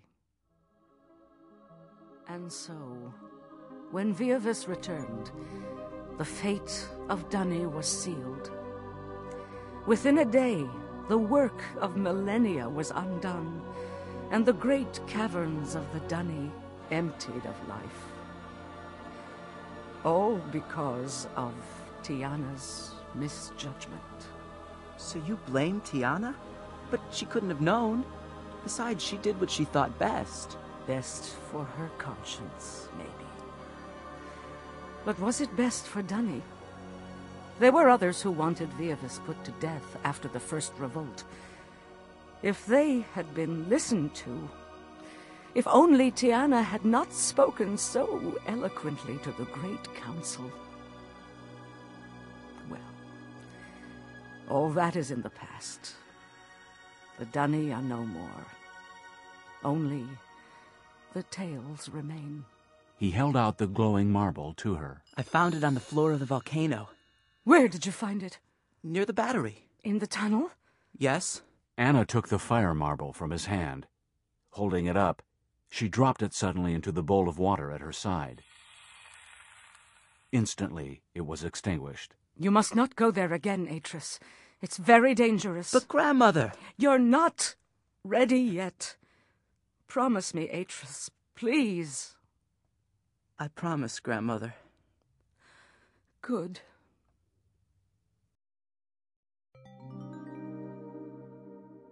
Each afternoon, they would sit beside the pool and talk. Today, Atris was copying a Dunny word Anna had drawn. Grandmother, you say there's no English equivalent to this word. But why? Surely they have the same things as we do. Words aren't just words, Atris. Words are... well... at the simplest level, a word can be a label. Tree, sand, rock. To know what kind of tree, we need further labels. A large tree, a palm tree. At another level, words can represent ideas. Love, intelligence, loyalty. These aren't quite so simple. We can't simply add an extra word to clarify what we mean. To get to the real meaning of such concepts, we need to define them in several ways. Intelligence, for instance, might be the instinctive intelligence of an ant, or the deeper, more emotional intelligence of a human. So there's an even more complex level, one on which this Dunny word functions. Exactly. But what could be more complex than ideas? That's why there's no English equivalent for many Dunny words. Just accept that there is something beyond labels and ideas. A synthesis of the two. Something that Dunny discovered many years ago. One day you will understand more clearly. Part of her wanted to tell him, but he wasn't ready yet. Just as one day he would outgrow the cleft and venture out into the world, so his thoughts were certain to outgrow her careful nurturing of them. Looking at him, she knew he was destined to be greater than herself. A month went by, and as the moon came round to full once more, Atris made his way idly up the slope, humming a Dunny song. Suddenly he looked up and stopped dead. Ahead of him, the mist slowly roiled, turning in upon itself. As Atris drew back, afraid, a man stepped from within the whiteness. A tall, unearthly figure, wearing glasses identical to Atris's own. A white cloak gave him the appearance of some mythical king. Well, boy, have you no greeting for your father? What's your name? Atris. Atris, of course. And I am Gen, son of Atris. Gen? Good. Now go inform your grandmother that she has a visitor. Grandmother! Grandmother, a stranger's come. He sent me on ahead. Gen. Grandmother? She clambered onto the cleft wall even as the stranger arrived. Gen! Where have you been, my son? Why in the Maker's name did you not come back? She hugged her son, but Atris noticed how her embrace was not returned. I came to see my son. Atris lay sprawled on the cleft wall, staring through the kitchen window. Gen had removed his cloak. Beneath it, he wore a marvelous suit of midnight blue, decorated with multicolored symbols. Atris could barely keep his eyes from it, or from the pipe Gen kept with him constantly. Gen lit it with fire marbles, just like the one he'd found. Will you be staying long? No. I have to leave tomorrow. Oh, I thought you might stay with Atris a while. Get to know him. He's a good boy. You'd be proud of him. And, after all... I intend to take him with me. Atris felt his pulse quicken, his mouth grow dry. But Atris belongs here. Here? This hole in the ground is no place for a son of mine. But he's not ready yet. There's so much he has to learn. He is exactly the age I was when I first left here. And as for his education, I will teach him. You? Who better? I am educated to the task, and I am his father. You did tell him about me. She looked away. You mean you told him nothing? Karath, damn you, woman! How could you? And what was I to say? That his father left the very hour he was born? That he didn't even care enough to name him? I would have called him Atris. You know that. Yes, but you didn't. I did. I raised him, and now you want him back as though he were a parcel you'd left with me for safekeeping. But boys aren't parcels, Gen. They're living, growing things, and Atris hasn't finished his growing. I shall decide that. Besides, he can help me with my studies, be my assistant in my research. I have need of a willing helper. Research into what? Into the Dunny culture. The Dunny? All that has gone. Don't you understand that yet? No. You are wrong. That is where I have been these past 14 years, in Dunny, seeking out the great secrets of our culture. It is all still there. Atris felt a shiver go down his spine, a tiny ripple of disbelief. No, you forget. I've seen it with these eyes, Gen. It's gone, destroyed. Can't you accept that? Can't you forget the past? Oh, I can easily believe that you would like to forget it. But I want my son to know about his past, to be proud of it the way I am. I shall not betray him the way you betrayed me. Gen, how can you say that? I did my best for you. Your best? What, this hole in the ground you call a home? Atris should decide. You can't just take him. Of course I can. I am the boy's father. It is my right. Then let me come with you. Let me look after the boy while you are teaching him. No. It would not be the Dunny way. Or do you forget that also? Do you forget how you gave me up to the guild when I was but 4 years old? But nothing! He is coming with me, and that is that. But Gen... She reached out to touch his arm, but he pulled away. Picking up his pipe, he stepped out into the open air. Atris, go to bed now and get some sleep. We shall be leaving early in the morning.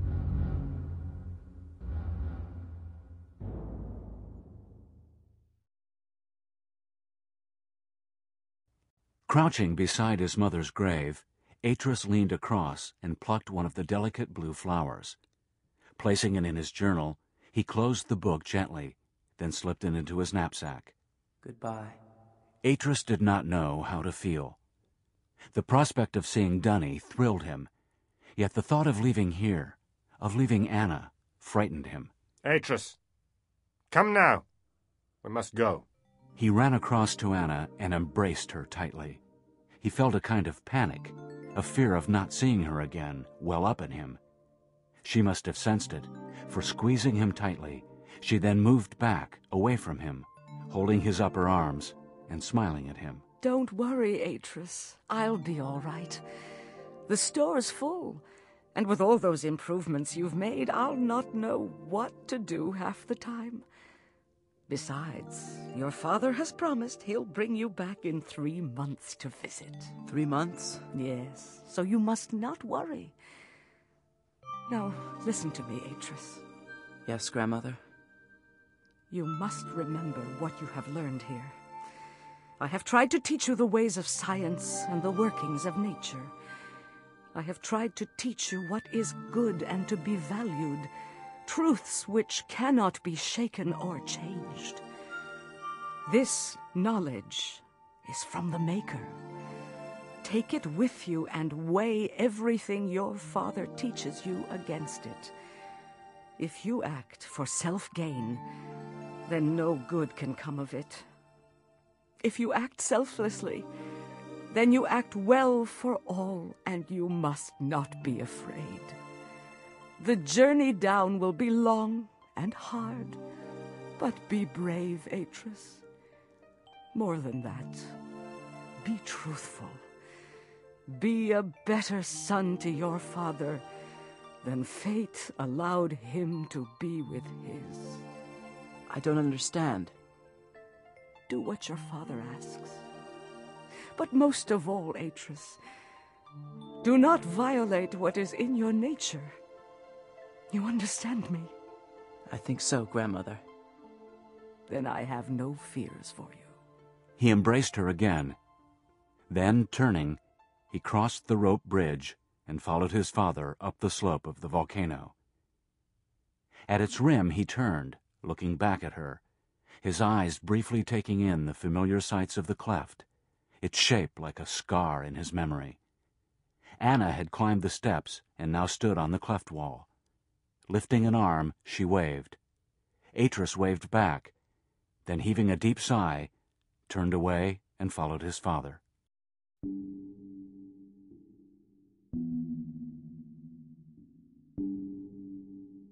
They were in the tunnel. Is this tunnel Dunny, Father? No, Atris. This is simply a lava tube. Thousands of years ago, when the volcano was still active, hot lava ran through this channel, carving a passage to the surface. Atris felt a surge of disappointment. The walls of the tunnel had been so smooth, its shape so perfectly round, he had been sure it must have been the product of Dunny construction. You will see things before our journey's done that will make you forget this tiny wormhole. Now, come, Atris. The journey is long, and I have important experiments in progress. I must be back in time to see how they have developed. There will be time to talk when we reach the first of the Edra Toman. Edra Toman? Way stations prepared for Dunny travelers. In the days of the late Empire, there were plans to have commerce with the world of men. Such plans, fortunately, did not come to pass. Yet the paths were forged through the earth, and rest houses prepared for those Dunny who would venture out. Gen had taken out a notebook and was studying it. Atris glimpsed a diagram of paths and tunnels. With a grunt, Gen closed the book, then marched on. It was several hours hard walking through a labyrinth of twisting tunnels before they finally came to the Edra Toman. The Dunny way station was built into a recess of a large cave. Why are we stopping, Father? Because the hour is late and because I am tired. But I thought... Gen gestured toward a knapsack that rested on a nearby bunk. That is yours. You can change now or later, but I would not sleep in the boots if I were you. I don't know if they fit. Atris tipped the bag up, spilling its contents onto the mattress. Beside the knee-length boots, there was a cloak like his father's, and a small leather pouch. Atris poured a number of tiny objects from it into his palm. Fire marbles. A whole pouch of them. He turned to his father, but Gen was asleep on one of the bunks that lined the walls. Atris spread the cover over his father, then picked up the pipe from where it had fallen. It had a strange, sweet scent. Atris placed the pipe beside Gen's bunk, then went to his own and stretched out. He was asleep in an instant.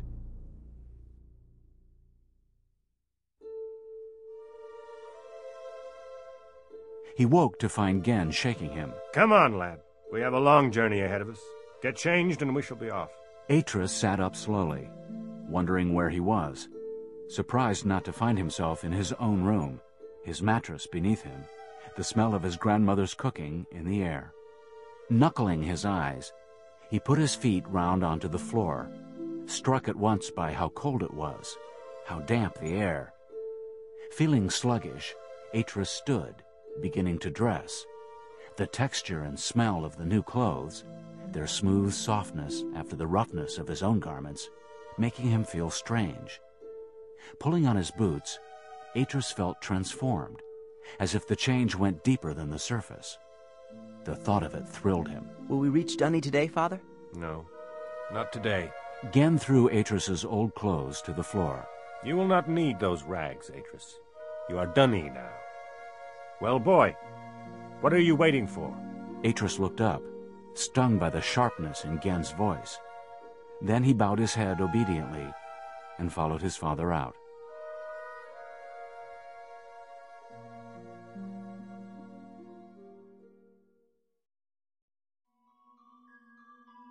In the hours that followed, Atris saw a dozen splendid caverns. At the same time, however, his boots began to chafe him badly.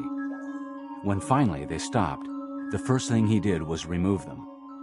Gen came and knelt beside him. Show me. I have some ointment in my pack. Atris applied the cream and bandaged his feet, then pulled on his boots again.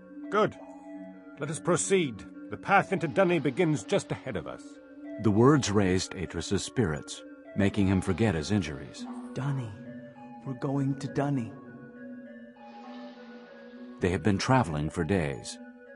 Gen now walked with the notebook open in one hand, consulting it almost constantly. Then, suddenly, the quality of the light changed. There was a faint breeze. As they turned the next corner, there was a definite orange glow, and soon they came to the most astonishing sight Atris had ever seen. Facing him was an enormous valley, its shores descending to a shimmering, iridescent orange lake. At the center of that lake was a huge island, with twisted columns of rock soaring more than a mile into the air. Buildings clung to the precipice, seeming to defy gravity. He was inside. He was in Dunny.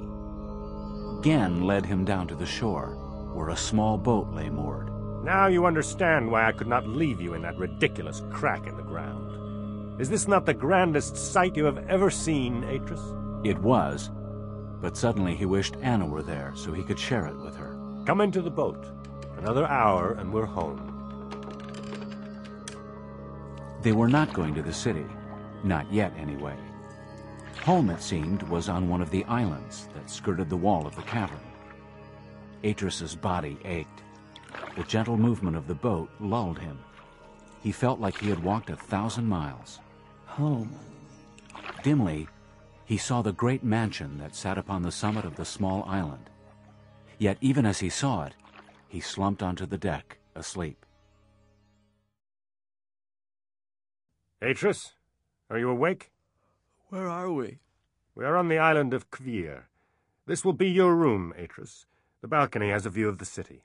Atris nodded, then, with a shock, realized that his feet no longer hurt. Nor were they bandaged. My feet? I treated them while you were asleep. And your experiments, were we in time? Gen turned away, as if he hadn't heard, then drew back the curtains to reveal the orange glow of the cavern beyond. I shall leave you now. But try not to be too long, Atris. We need to talk. After his father left the room, Atris examined his feet. Gen had smeared them with an ointment, the same ointment his grandmother had always used whenever he'd grazed his knees on the rock. Atris, what do you see? I see the Dunny City, Grandmother. I see the most incredible sight I've ever seen. Ah, Atris. Come and sit with me. Atris stepped into the solid stone kitchen where his father sat eating. How do you feel now? Hungry. Good. At Gen's summons, a tall, bald man entered the room. Atris, this is Regis, my servant. The man stood there, holding a basket piled with fruit. I'm pleased to meet you, Regis. It's no use talking to him, Atris. Regis is a mute, but he understands commands. If you need something, simply ask him. Well, boy, are you hungry or not? Did you grow these fruits, Father? In a manner of speaking. Reaching out, Atris picked one. It was rotten. It fell apart as he lifted it, revealing its dark brown innards. Ah, take them away. Come, Atris. It's time you found out why I brought you here to Dunny. A twist of steps led up to a room with a raised dais at its center. The walls were lined with thousands of books. This is the library, where you will come for your daily lessons. But first, I want to show you why I brought you here, to learn the ways of Dunny. At the center of the dais was a circular pool, surrounded by 5 marble pedestals. Choose a book, any book on the shelves. Atris examined the spines of the books. There was no writing on any of them. He took one down. Gen took it and placed it reverently on a pedestal. The left-hand page was blank, but on the right... The picture is so clear, Father, like staring through a window. A strange mound filled the foreground. Behind it was a lush backdrop of emerald green with a cloudless sky above. As Atreus watched in amazement, the image slowly shifted to the right, showing a stream that tumbled between rocks, then fell spectacularly into a crystal pool. You'll live as Dunny now, Atreus. This is what you were born for. Give me your hand. Atreus felt the skin on his palm tingle. His hand seemed drawn to the image. Then, with a sudden lurch, he felt himself sucked into the page.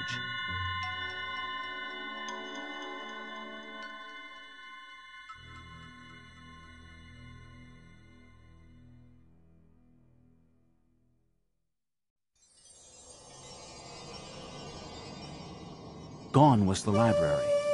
Just in front of him was the mound. Below was the stream, with the waterfall just beyond. Atreus fell to his knees, astonished. Behind him, Gen shimmered into being. Get up onto your feet, boy. Where are we?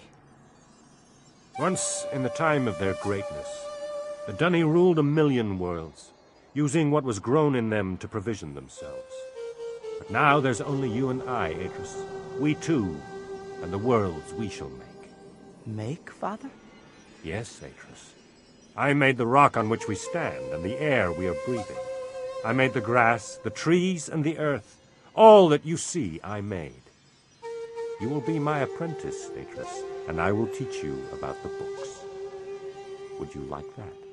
Yes, Father. I'd like that very much. In the weeks that followed, Atreus fell under his father's spell. Mornings, he worked making repairs to the mansion. In the afternoons, he would sit in the library, while Gen taught him about Dunny culture. One day, he was there alone when his father came in. I want you to come into the city with me, Atreus, to help me find some books. Since he'd first arrived on Kavir, Atreus had never been off the island.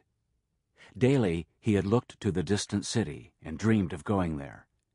As his father cast off, Atreus stared across the orange sea toward the Dunny capital.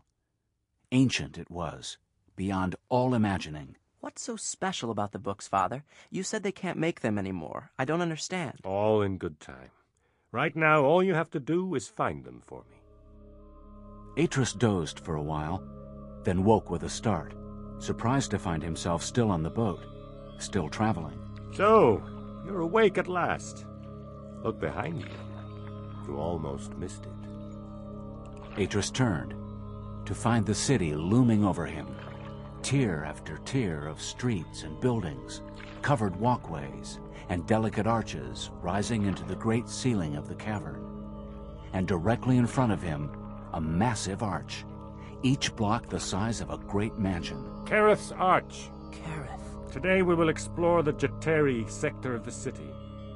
With luck, we shall find what we are looking for in the common library there. Directly ahead of them lay the harbor. Beyond lay the city. And what devastation the Dunny capital had suffered.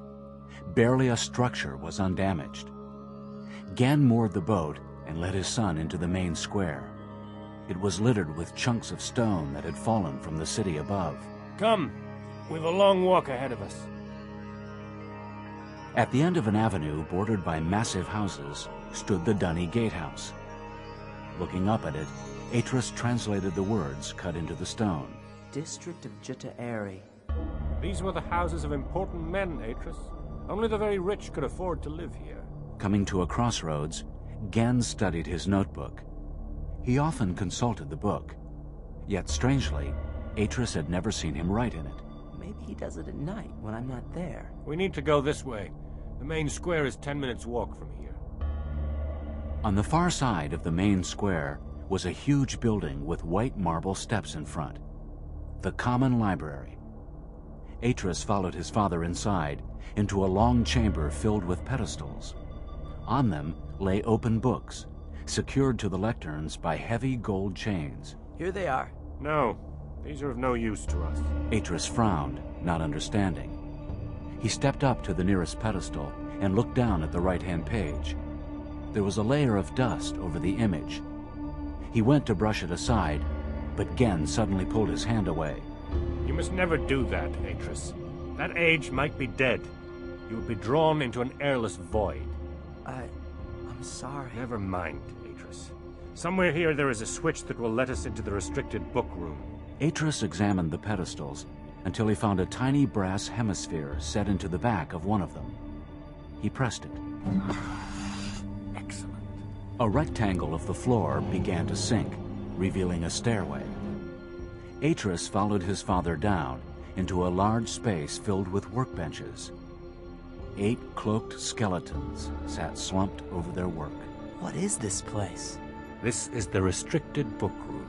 Gen was searching the nearest shelves. What should I look for? Gen gestured to a door at the back of the room. Have a look in there, Atris. It's the book storage room. They would not have had time to lock it. Atris began to understand how quickly catastrophe had befallen Dunny. He found 8 large leather-bound books on one of the room's shelves. Atris reached up for one and opened it. Nothing. The pages were blank. One by one, he took the others down, but they too were empty. Defeated, he placed one beneath his arm and went back into the larger room. Gen was bent over a tray filled with inkpots. Well, did you find any? It's no good. There's nothing in them. Here, let me see that book. This is fine. This is just what I was looking for. Are there others? 8 in all. But I thought you wanted ones with ages in them. These are just books. Bring them here, Atris. These are Cortinia, blank books waiting to be written. The pens and ink are here too, so we can leave and be home by supper.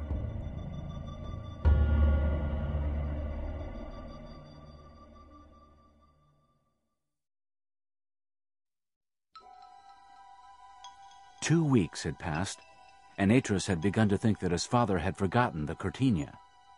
But Gen was smiling now. Are you ready, Atris? Ready, Father? It's time you learned how to write.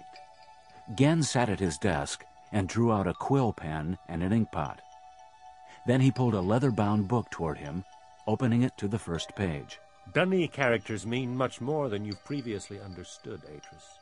They were developed over thousands of years for the specific task of describing ages, of creating other worlds. As soon as the first word is written, a bridge is set up to that newly created world. It sounds like magic. And so it is. But you and I are Dunny. And so, I shall share a secret with you. We are not ordinary men, Atris. We are gods. Gods? Yes. Common men but dream and wake. We, however, can live our dreams. We can use words to conjure worlds. If anyone without Dunny blood tried to do it, they would fail. It would be impossible. Gen took another, much smaller book from a pile at the side and held it up. Whenever you travel to another age, you must always carry a linking book with you. If you did not, you would be trapped there. Each linking book contains the essence of the larger book. You must always make at least one. That is the first rule, one you must never forget. But what if you change the age? Would the linking books cease to work? No. The linking books will still link to the changed world. This writing, it sounds so powerful, so astonishing. Oh, it is, Atris. It is. That night, Atris decided to remind his father that it was time for them to go visit Anna. Father, when are we going back to the cleft? There? You want to go back there? Yes, you said... I said that to keep your grandmother quiet. I never meant that... But you promised. You said... I simply don't have the time, and even if I did, that woman is poisonous. Don't you understand that yet? You're wrong. Sit down, Atris. I shall tell you a story. Then you can tell me if I am wrong or not. 30 years ago, when I was a child of 4, there was a war.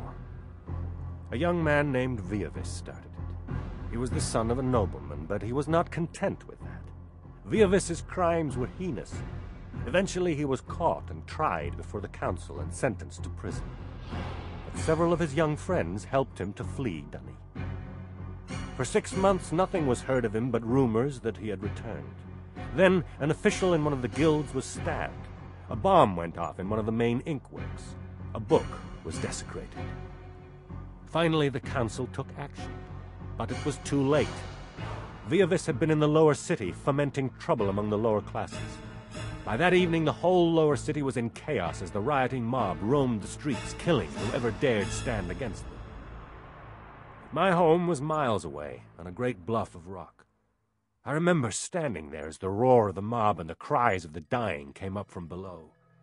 It was 6 weeks before the rebels were subdued and Viovis captured. This time, the council decided that Viovis was to be executed. It was a wise decision. Yet, before it could be passed, one final witness stepped forward. A woman named Tiana. She was much respected by the council, so they let her speak. In her view, Viovis had done his worst, and Dunny had survived. Furthermore, she argued, if it had not been Viovis, some other rabble-rouser would have stirred up the mob, for the discontent had been that of a whole class. Her eloquence swayed the lords, and Viovis was placed in prison. 3 days later he escaped, and this time, when he returned to Dunny, it was with an army of fanatics who had one thing in their minds, to destroy Dunny. Tiana was wrong, you see. The woman was a foolish meddler, and my father was a fool for listening to her. Your father? Yes. Or is that something else Anna hasn't told you? Tiana was her Dunny name, given to her by my father, your grandfather, when he married her. Tiana is your grandmother, Atris. No, it isn't possible. She would have said... Her words destroyed Dunny. Her meddling. But she couldn't have. She couldn't. No. You should not let sentiment blind you, Atris. It's a lesson your grandmother never learned. That is why I cannot let you go back to her. Anna was good to me. She looked after me, made sure I never starved. Yes. And she taught me, too. Taught you? Taught you what? How to survive in a crack? How to eat dust and dream of rain? No. She taught me more than you've ever taught me. Tell me, boy. What did that woman ever teach you that was any use at all? She taught me Dunny, that's what. Taught you to lie, more like. Atris met his father's eyes squarely. Then he spoke slowly, calmly, in fluent Dunny. She taught me what is good and what is to be valued, those truths which cannot be shaken or changed. Slowly, the mocking smile faded from Gen's lips. You knew? You sat there all that time pretending not to know, Dunny? Mocking me? No, Why, you deceitful, ungrateful little boy. It would serve you right if I took you back to that pathetic little hole. Ah, but she would like that, wouldn't she? No, we are not going back. Not now, not ever. Taking Atris by the neck, Gen marched him to his room and threw him inside. Father, please, you've got to listen. Father!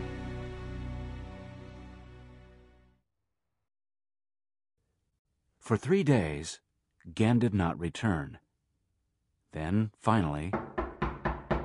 Atris, are you awake? I need to talk with you. All right.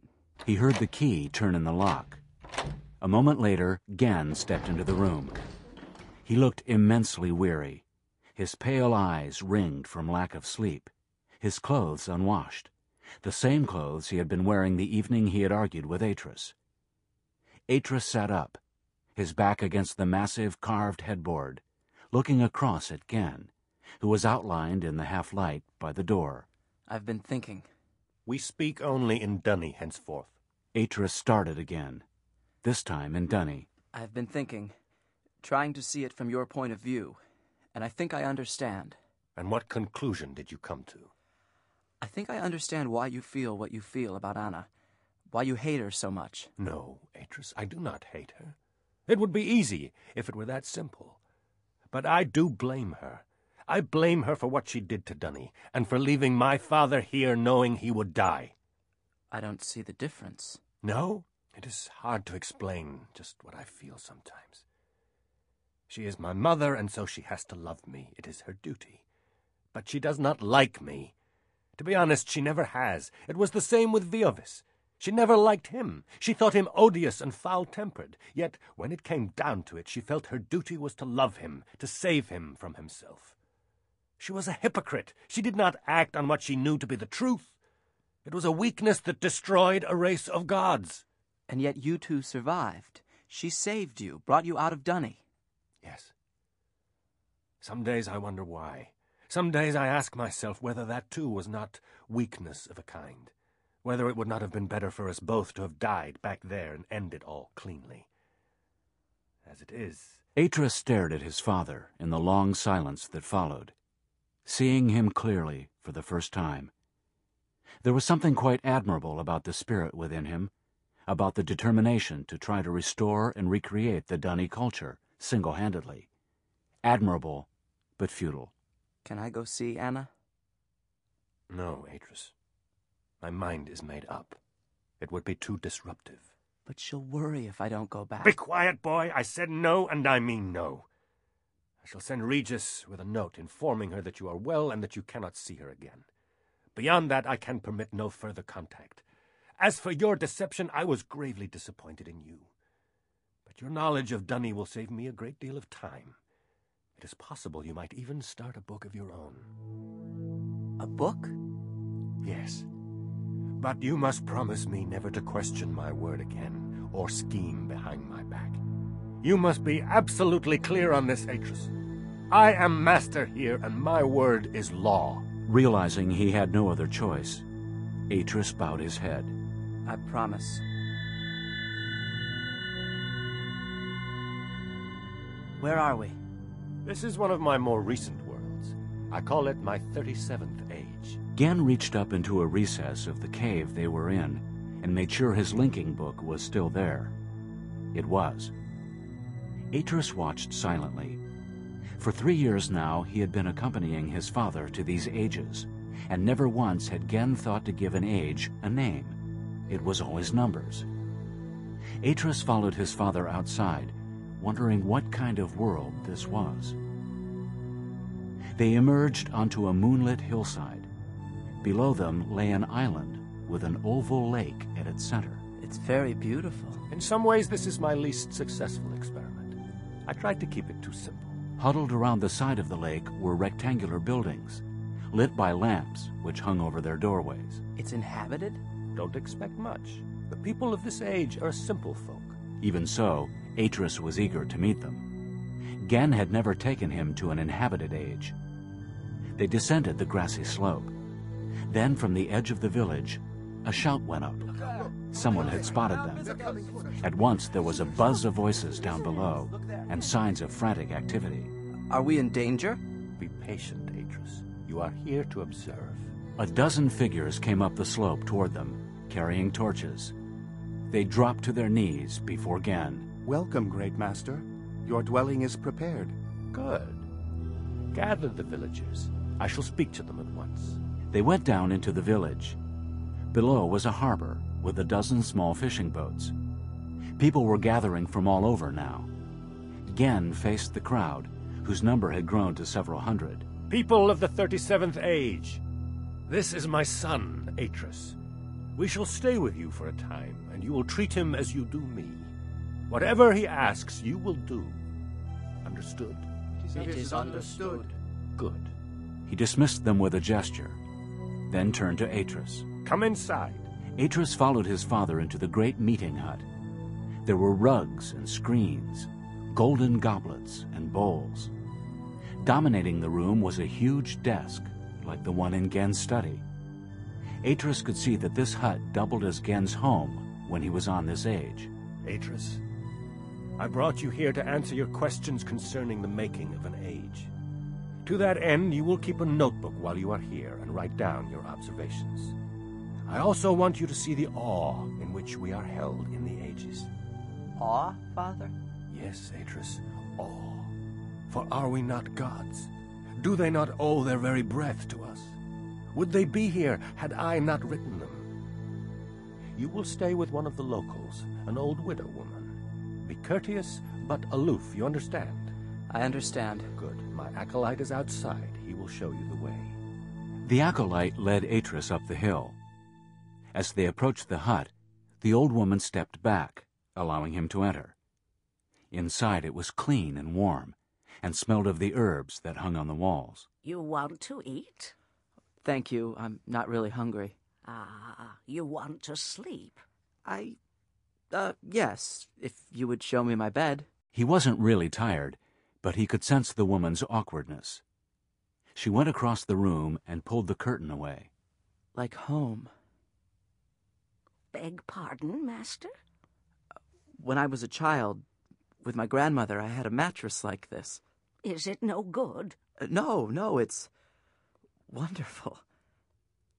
And can I change my mind about the food?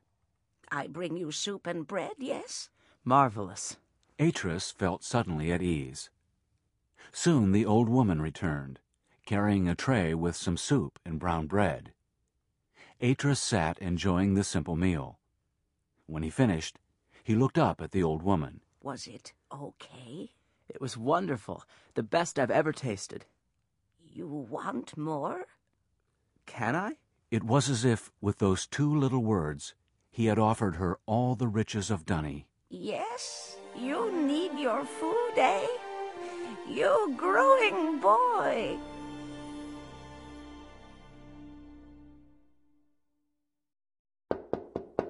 The old woman woke him before dawn. Young master, forgive me, but the Lord Gen wants to see you. As Atris walked down the slope, he saw the acolyte. The man bowed deeply. What is your name? My name is One. My birth name, though, was Coenna. Coenna. One is the name my father gave you? Yes. Of course. I should have known. Have you been my father's helper long? 1,000 days. So Gen created this age only 3 years ago.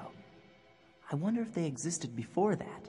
Do these people have memories of a time before Lord Gen came among them? What is that? That? That is a bird, Master. A bird? It's more like a rodent than a bird. It looks too heavy to fly. And those furred wings. Why would Gen create such a creature? Or did he? What if it wasn't deliberate? What if it was an accident?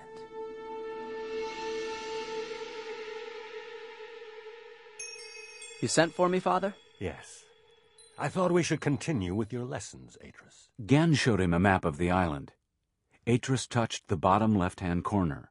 Where's that? Gone. And that other, smaller island? Gone. How? Is this what you want me to look for? Things disappearing? No, Atris. I want you simply to observe. Gen took a notebook from his desk and handed it to Atris. In this book are phrases pertaining to this age. I want you to try to unravel the puzzle of this world, to look back from the world to the words and to try to understand why certain things resulted. You see, the web of relationships is complex. The meaning of a phrase can be altered greatly by the addition of another, and contradictions can destroy an age. They can make it break apart under the strain of trying to resolve the conflicting instructions. Now go.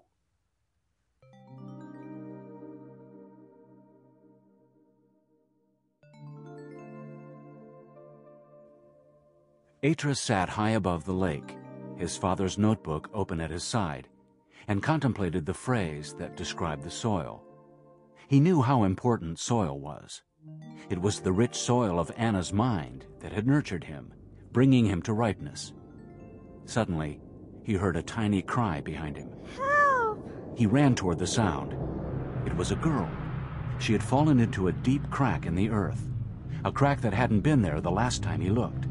It was 8 or 9 feet down to the bottom. Don't worry. I'll get you out. Atris needed something he could throw down to her, but there was nothing handy, and her position was getting worse. There was only one way to save her. He began to lower himself into the crack. Reach up and take hold of my foot. He felt something brush the tip of his boot. It was still too high. He moved down a fraction more and felt her hand close about his ankle. Good. Now hold on tight, and don't struggle or we'll both fall in. Slowly, he hauled himself over the edge, then reached down and pulled her up. She sat beside him on the grass, trembling, staring at the black wound in the earth. He wrapped his cloak around her. Are you okay? Yes. No. What happened? What is it? I don't know. Perhaps my father does.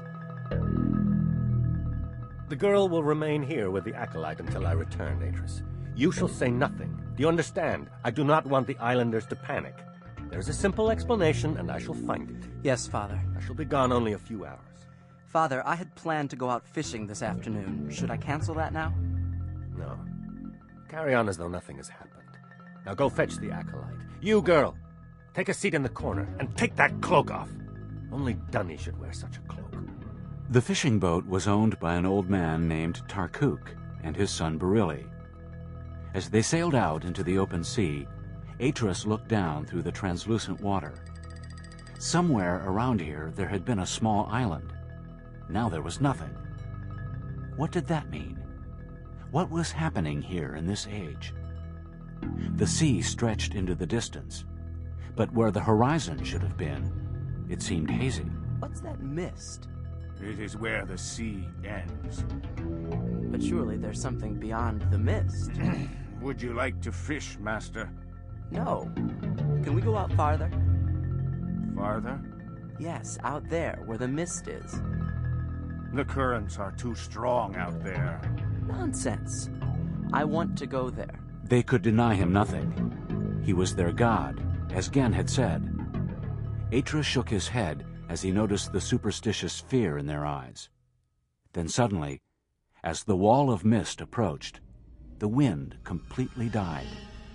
They raced along parallel to that great wall of whiteness, pulled by the current, the water beneath them boiling and bubbling. They were caught. Tarkuk and Barilli fell to their knees in terror. Tarkuk, Barilli, listen to me. Get off your knees. Praying won't do any good. We have to do something. Do something?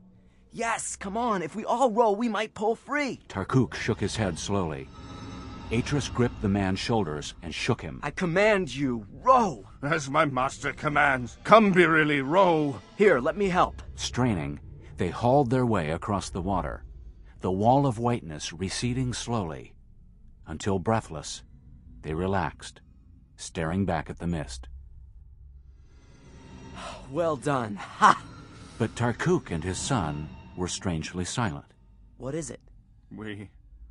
We have cheated the whiteness. Cheated the whiteness? What do you mean? But the old man would say no more.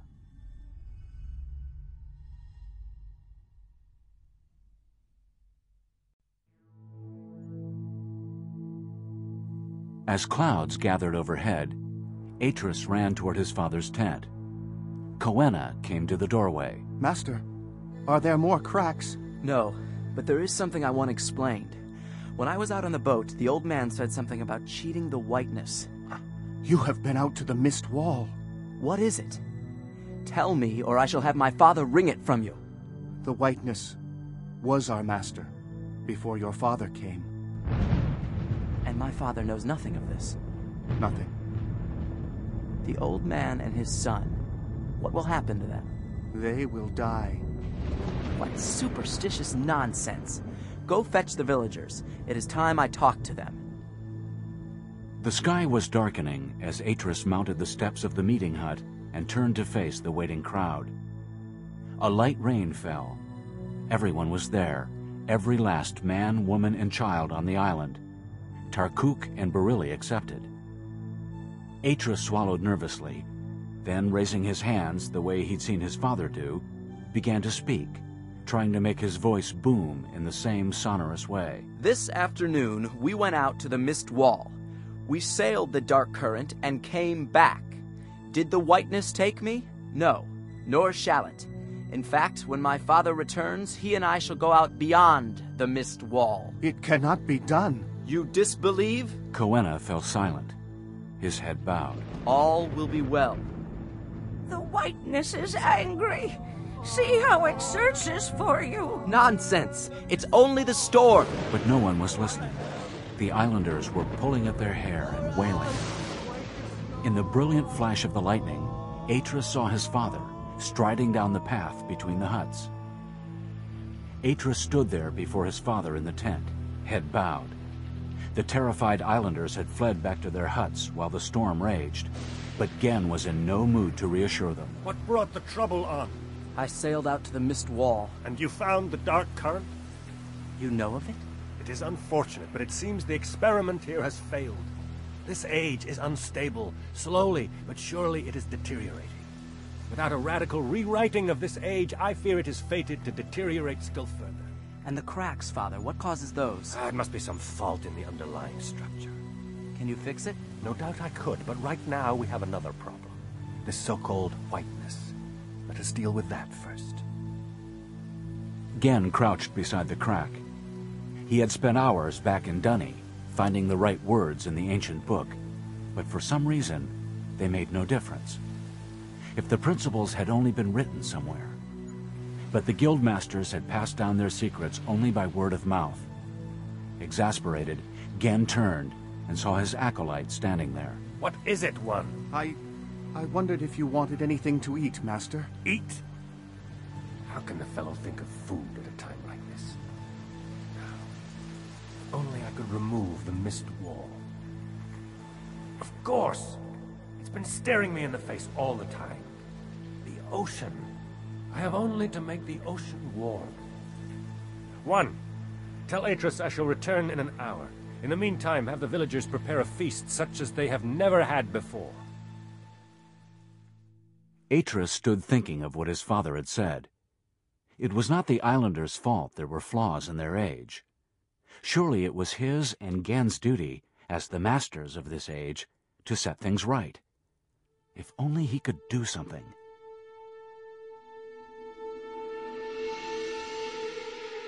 An idea suddenly came to him. What if he could stay here for a few months to investigate the problem more fully? But would Gen agree? There was a way of persuading his father, but it would mean showing Gen the age he had been writing in his practice book.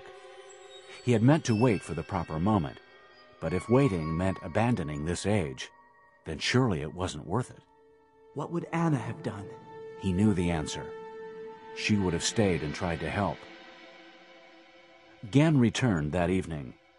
Silhouetted against the setting sun, he called to the islanders. The whiteness is no more. The islanders crowded around, gaping at the endless ocean. They fell to their knees before Gen. Watching, Atris frowned. Now he understood. Gen had written a new entry that had got rid of the Myst wall. Let the feasting begin, and there will be no further mention of Myst or whiteness. Let us celebrate this new beginning. It was late when they finally retired. We must leave tomorrow. But I thought I might be able to help. If I stayed here and made some long-term observations, we could learn what went wrong. No, Atris, I have more important concerns than this trifling age.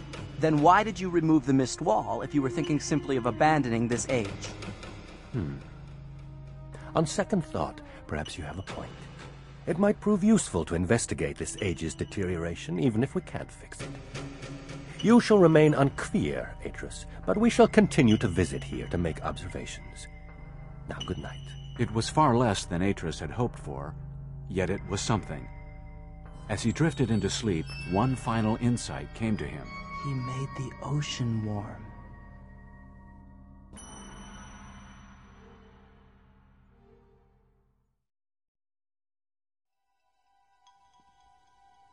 Two days had passed, and Atris had not seen his father. Now Gen was waiting behind his desk. There were 5 books in front of him. With a jolt of surprise, Atris recognized them. They were his. As you see, I have been reading your practice books, and I have selected 5, which I feel have some small merit. I want you to choose one. I'm giving you the chance to make one of these books real. Here it was, the moment he had dreamed of, and he felt unprepared for it. Which one is it to be? This one.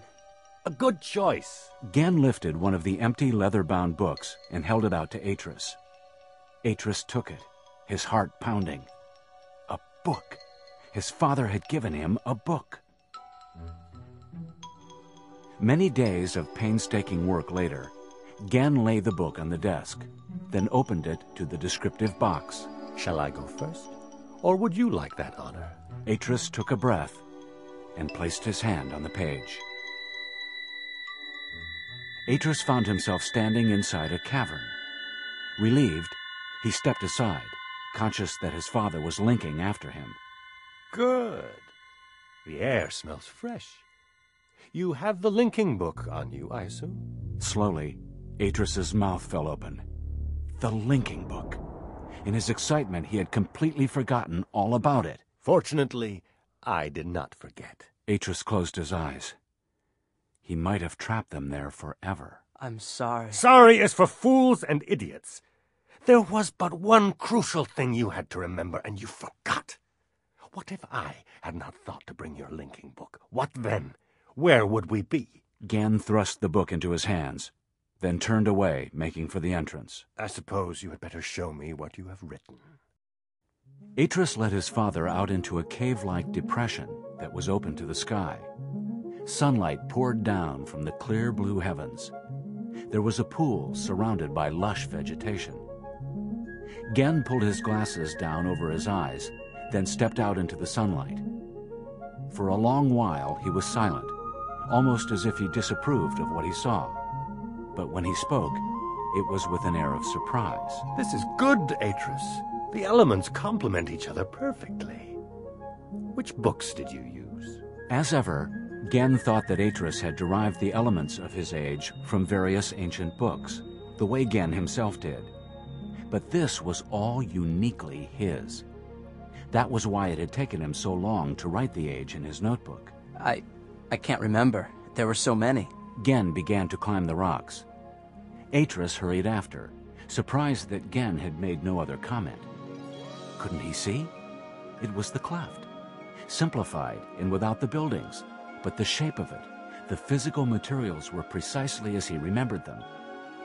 Halfway up the steps he turned, scanning the floor of the cleft to see whether the one specific he had written into his age had taken. There they were, tiny, delicate blue flowers. He grinned, then began to climb again. It had worked. Gen was waiting for him up above, stroking his chin as he surveyed the landscape of hills and valleys, pastures and forests. Rivers threaded their way through the verdant paradise, and over it all, a blue sky, dominated by a yellow sun, like the sun of Earth. Birds? I didn't write birds. Atrus, this world is far too conventional. You should have tried a different sun, or chosen different rock to make those mountains. Atrus looked down, dismayed. But what about that view? What about the healthy air and soil here? Oh, he knew this age was simple, but he had planned to take one step at a time. And this world wouldn't fall apart. Don't keep this age. Now that I know you can write, I shall give you other books. You can experiment in them. Then, once you have finally made an age that I am happy with, you can call that your first age. But I've named this world. I called it Inception. Let's go back now. Go back? But I wanted to take soil samples and catch one of the creatures for study. I wanted... You heard me, Atrus. Now come. Back in his study in Dunny, Gen closed Atrus's book and placed it on a pile on his desk. Sit down, Atrus. We have much to do. Tomorrow is the Corfava Jah on age 37. The Corfava Jah? It is the ceremony for a new god. You are a true Dunny now, Atrus. A writer. You have made an age. That fact ought to be recognized. Besides, the peoples of our worlds must be reminded of our godhood now and then. What better way than a ceremony? Gan lifted a book to his desk and began to write. What are you doing, Father? Making changes. Small ones. Things you cannot see. In the age 37 book. Atrus felt himself go cold. He thought Gen had finished with making changes in that age. Father, what you said about me being conventional in my writing, what did you mean exactly? Let me be blunt with you, Atrus. You take far too long about things. Damn it, boy, you should have made a dozen ages by now. You should have experimented to see what worked and what didn't. Sticking to the tried and tested is fine for scribes, but not for us. Atrus stared at Gen, bewildered. Did his father want quick worlds or stable worlds? You are no good to me if you work at this pace all the time. I need ages, hundreds of them. That is our sacred task, Atrus, don't you see? To make ages and populate them. Worlds we can own and govern so the Dunny will be great again. so my grandsons will be lords of 1,000,000 worlds.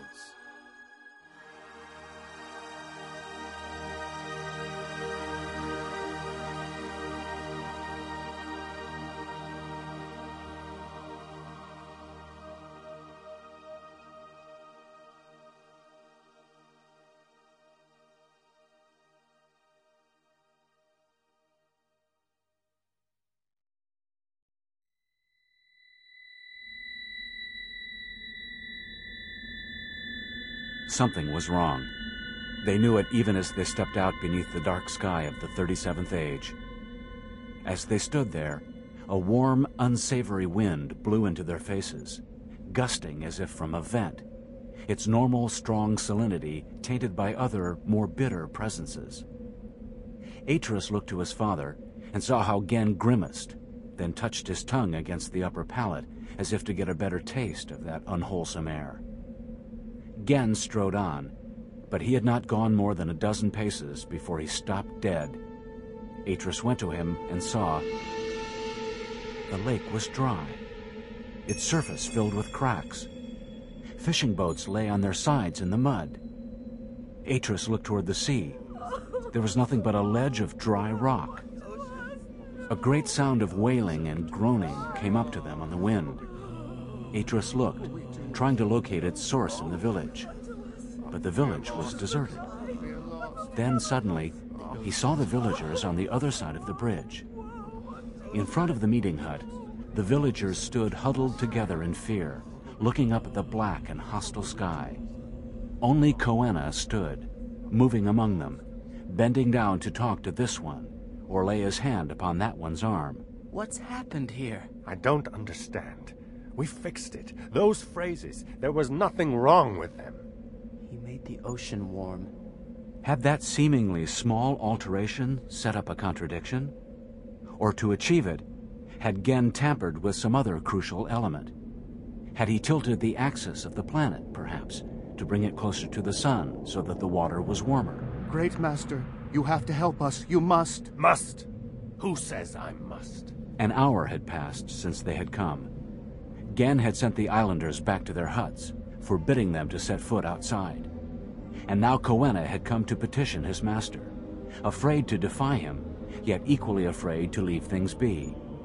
His world was dying, and there was only one person who could save it, the Lord Gen. Have we angered you, Master? Is this our punishment? If so, tell us how we might make amends. But please bring back the sea and fill the lake for us. You are right. This is a punishment, a demonstration of my awesome powers. Atreus stared at his father, open-mouthed. Are the preparations for the ceremony complete? Yes, Master. Everything is ready. Then go. Gather the villagers. I do not wish to be kept waiting. But, Master, aren't you going to help us? The lake... Go! Before I slit you open like a fish. The islanders knelt on the slope before the meeting hut. Coenna raised his arms, calling upon the god to come down. Gen stepped from the darkness, wearing a gold cloak, his white hair framed by a halo of gold that flashed in the torchlight. People of the 37th age, prostrate yourselves before your new master, the great Lord Atreus. Reluctantly, Atreus came and stood beside his father. His cloak and halo were a brilliant red. The people pressed their foreheads to the earth. The Lord Atreus is our master. He blesses us with his presence. And now, behold the great Lord Atreus. As Coenna lifted an astonishing pendant of blood-red jewels and placed it around Atreus's neck, Gen pointed toward the sky. For the briefest moment, Atreus saw the surprise in his father's face and knew the thunderclap had been sheer coincidence. Behold the rain. And then, as if he really had commanded it, the heavens opened. 200 faces turned up in awe as the precious water fell on them. The handmaiden. Where is the handmaiden? Coenna gestured toward the girl Atreus had saved. Petrified, she clutched a garland of flowers. Seeing how it was, Gen dragged her toward the temple. Appalled, Atreus started forward. Father, let her go! Gen threw the girl down at Atreus's feet. The garland. Present the Lord Atris with the garland. Slowly, the girl got up onto her knees. The garland was now mud-splattered and ripped. Lord Atris. Gen kicked the girl aside disgustedly. Dismiss them. One. But Coenna wasn't listening. He was staring at the lake, watching the precious water drain away into the cracks. It would have to rain for 1,000 years to fill that lake, for it drained into the sea, and the sea now lay 100 yards below that ledge of rock that had once been a seabed. Master, you have to save us. Please, Master, I beg you. Come, Atris, the ceremony's over. Gen strode off toward his tent. Atris tossed away his pendant and cloak and ran after him. Father, we must get back and change things before it's too late. Too late? It is already too late. Look at it. I said it was unstable. No! You can erase the changes you made and put things right. You can. You told me so. After all, you're a god, aren't you? This last seemed to hit home. Gen gave a brief nod, then strode toward the cave, leaving Atris to run after him.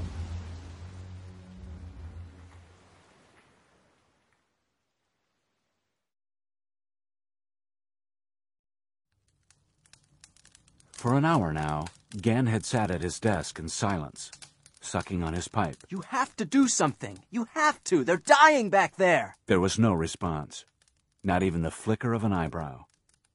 Atris grimaced, trying not to imagine their suffering back there on the 37th age, trying not to think of the old woman and the girl, but it was impossible.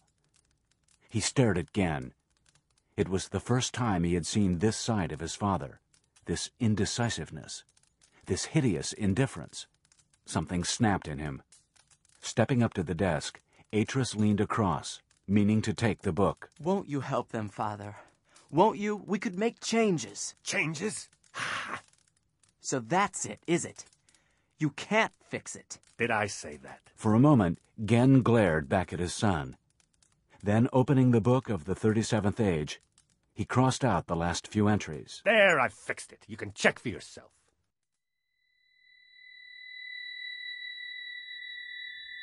The air in the cave was musty, but no more so than on other occasions he had gone there. It was, and this was the important point, free of the hideous stench of sulfur.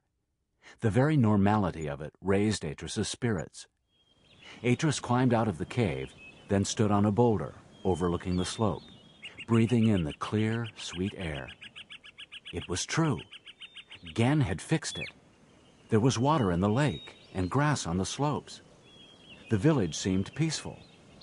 He hurried down, keen to ask them what had happened. But suddenly, he stopped. The meeting hut was gone, and the tent.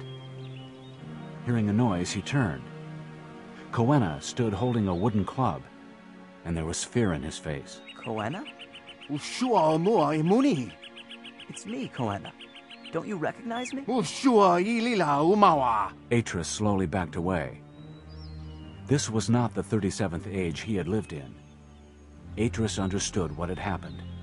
His father's erasures in the book had taken them back down the central trunk of the great tree of possibility and along another branch entirely.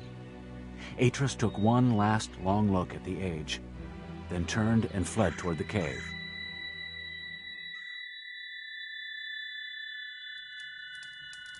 Atris found Gen in a stupor by the fireplace, his pipe on the floor beside him. Wake up! I need to talk to you. Leave me be. Go to your room, boy, and leave me in peace. No! We need to talk! What could we possibly have to talk about, you and I? I want to talk about the art, about what it is, what it really is. What do you know about the art? Enough to know that your ages are unstable because you don't understand what you're doing. You're just a boy. What do you know? I know that you don't understand the whole. How dare you think to criticize me? I taught you all you know. How long have you been doing this, eh, boy? 3 years? And how long have I been studying the art? 30 years. Since I was 4. To Atris's dismay, Gen picked up Atris's book and opened it. This phrase here. That's how a novice writes, boy. It lacks strength. It lacks economy of expression. He took the pen and dipped it in the inkpot. Atris watched, horrified, knowing what was to come, yet still unable to believe that his father would actually dare to tamper with his age. Please, there's a reason for all those words. They have to be there. In what book did you find this nonsense about the blue flowers? It wasn't in a book. Ridiculous, frivolous nonsense. That's all it is. This is overwritten. There is far too much unnecessary detail. And without another word, Gen proceeded to score out the section about the flowers. No! I misjudged you, didn't I, Atris? There is something of your grandmother in you, something headstrong, something that likes to meddle. Gen went on, crossing out more phrases. Atris swallowed deeply, then said what he'd been meaning to say all along, whether it angered Gen or not, because he had to say it now or burst. You said that you had fixed the 37th age. I did. But it's not the same. The villagers didn't know me. Father, let me fix it. Let me help them.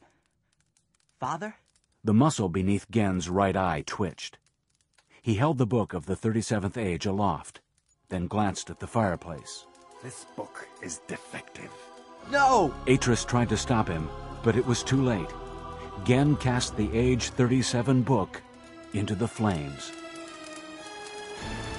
Atris stood there, horrified. The bridge between the ages was destroyed.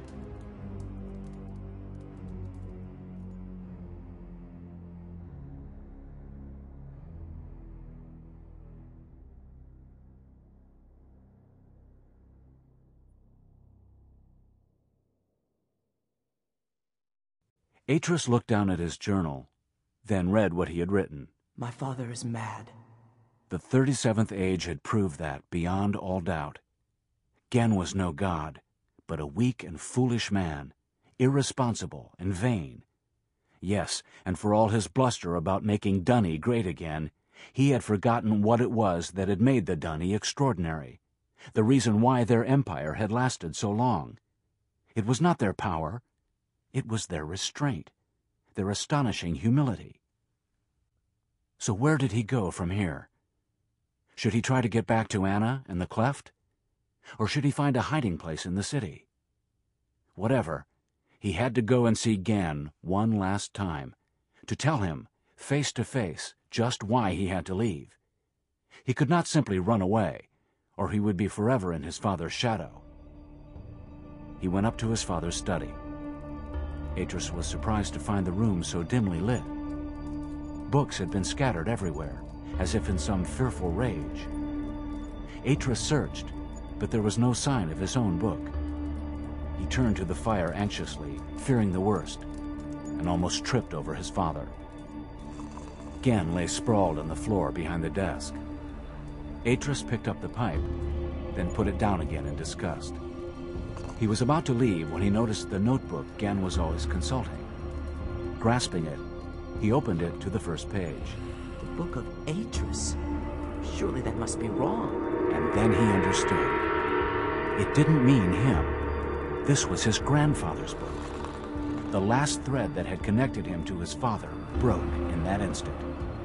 There he'd been, admiring his father for his courage, his patience in finding a path through the tunnels back to Dunny.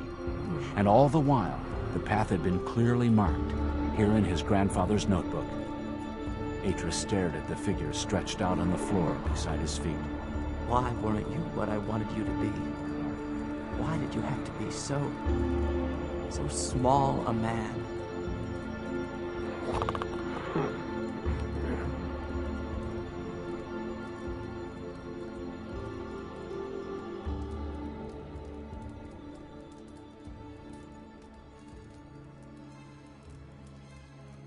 Gen woke with a pounding head. Atris. Atris, where are you? Atris! Atris! Nothing. The great mansion was empty. Gen pulled out a metal box. From it, he took the single page he had put there and slipped it into his pocket. Regis! Regis, where are you, man? Not waiting for the mute, Gen hurried down to the jetty. It was empty, the boat gone from its mooring. Curse the boy. Curse his ingratitude. Gen lifted his head and saw that Regis was standing just above him. The boy took the boat. We must follow him. The mute went over to a stack of boxes and moved them aside, revealing an ancient dunny boat. Gen helped Regis haul it onto the jetty.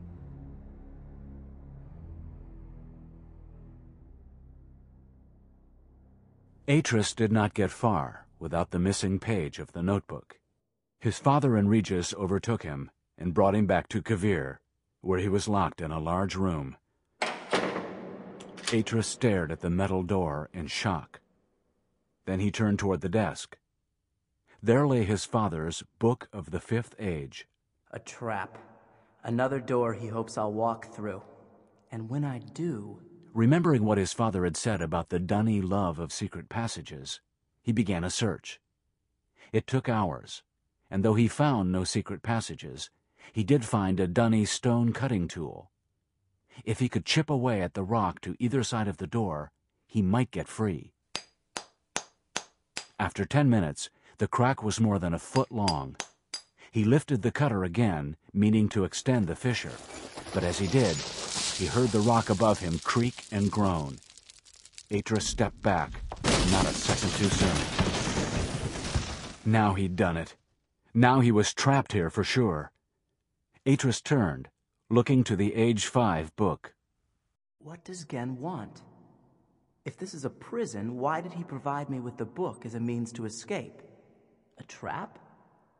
Maybe not. Maybe my father has given me the book simply so I won't starve.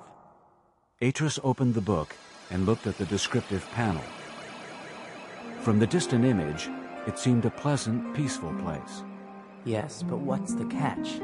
Gen never does anything without some self-serving reason. He decided to read the book first. If it was a trap, then at least he would know what kind of age he was to end his days in. He could see his father's limited vision on every page. The work was short-sighted and disjointed, yet it was also surprisingly clever. And in the end, one single thing made him want to go and see, and that was the tree. Atris sat back, amazed by the elegance of the dunny phrases that described it. He looked around the gloomy chamber. Even if Age 5 was a trap, at least he would see the sun and feel the wind and hear the song of the birds. He thought of Coenna, the girl, the old woman, and the fisherman. Never again. He picked up the linking book, then opened the Age 5 book to its descriptive page.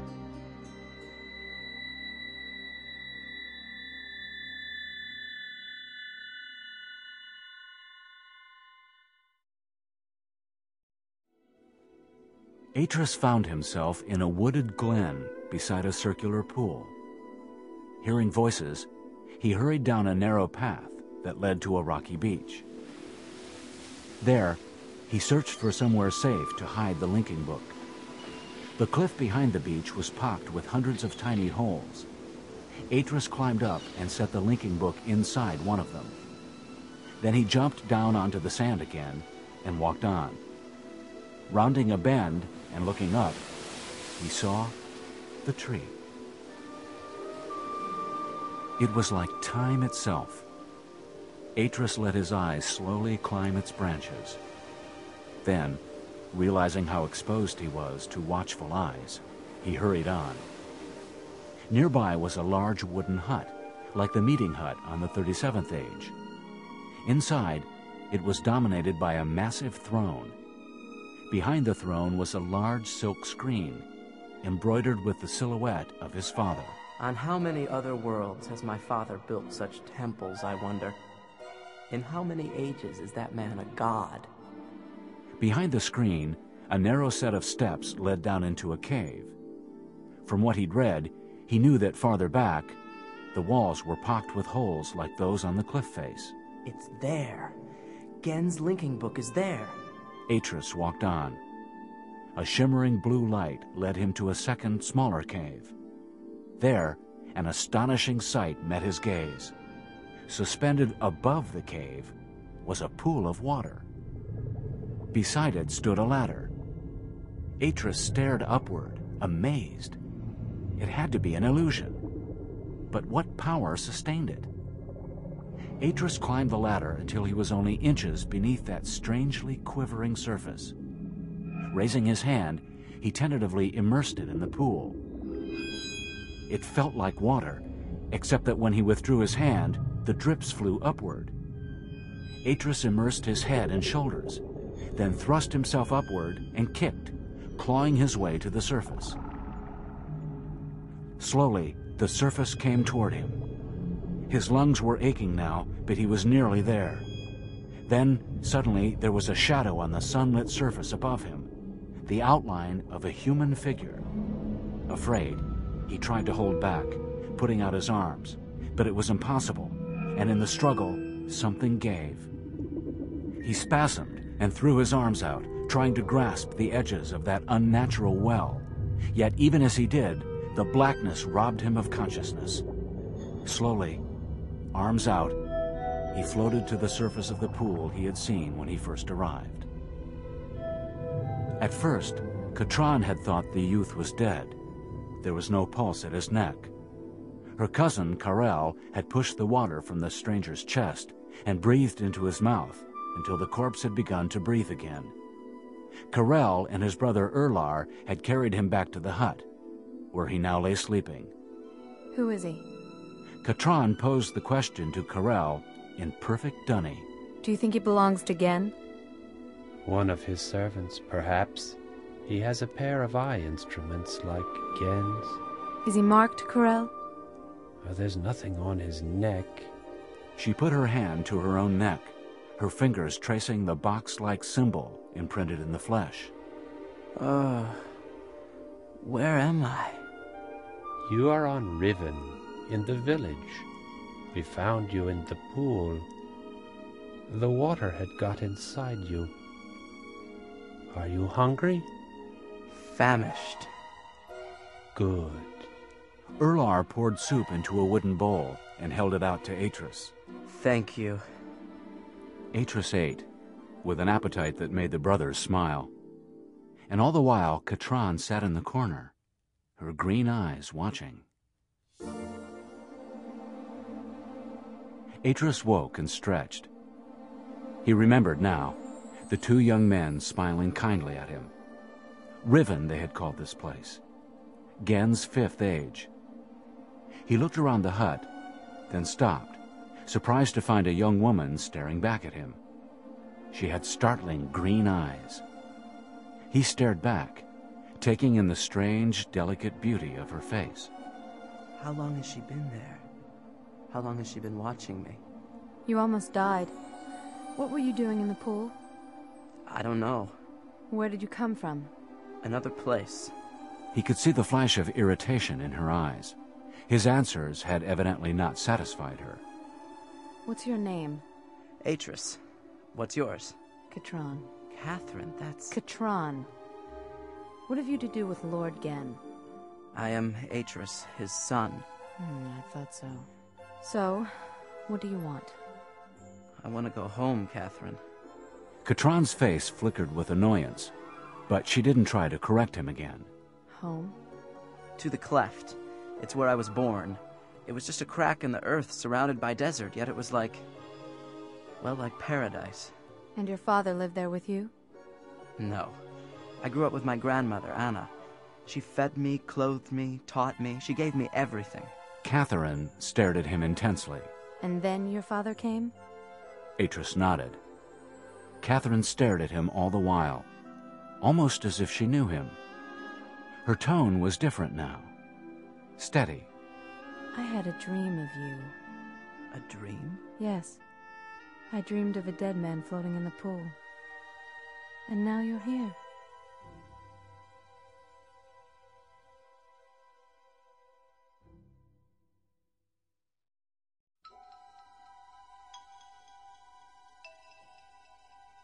Gen stood in his study, regarding his visitor with approval. Well, has anything unusual been happening, Katran? Katran looked up from the copybook and met her master's gaze, her own eyes innocent. Nothing unusual. Good. Shall we pick up where we left off? The lesson went well, but then they always did. Katran was his best student. He never had to tell her anything more than once. After 2 years, she was almost fluent. Furious with his son, but determined to fulfill his dream of a dunny resurgence, Gen had found himself wondering, did it have to be Atris at his side? Wouldn't another do just as well? Someone not as talented, perhaps, yet certainly more docile than his son. Someone like Katran? There's something important I have to tell you, Katran. Master? There is to be a wedding. You understand? 30 days from now, you must make special preparations. You are to take a bride, Master? Yes, Katran. You are to be my wife. You will sit at my right hand and rule 1,000 worlds with me. But, Master, I am not deserving of this honor. Maybe not. But I have chosen you, Katran, and you will prepare yourself. 30 days, and then the ceremony will take place. Atris found his linking book in the cliff face and linked back to Dunny.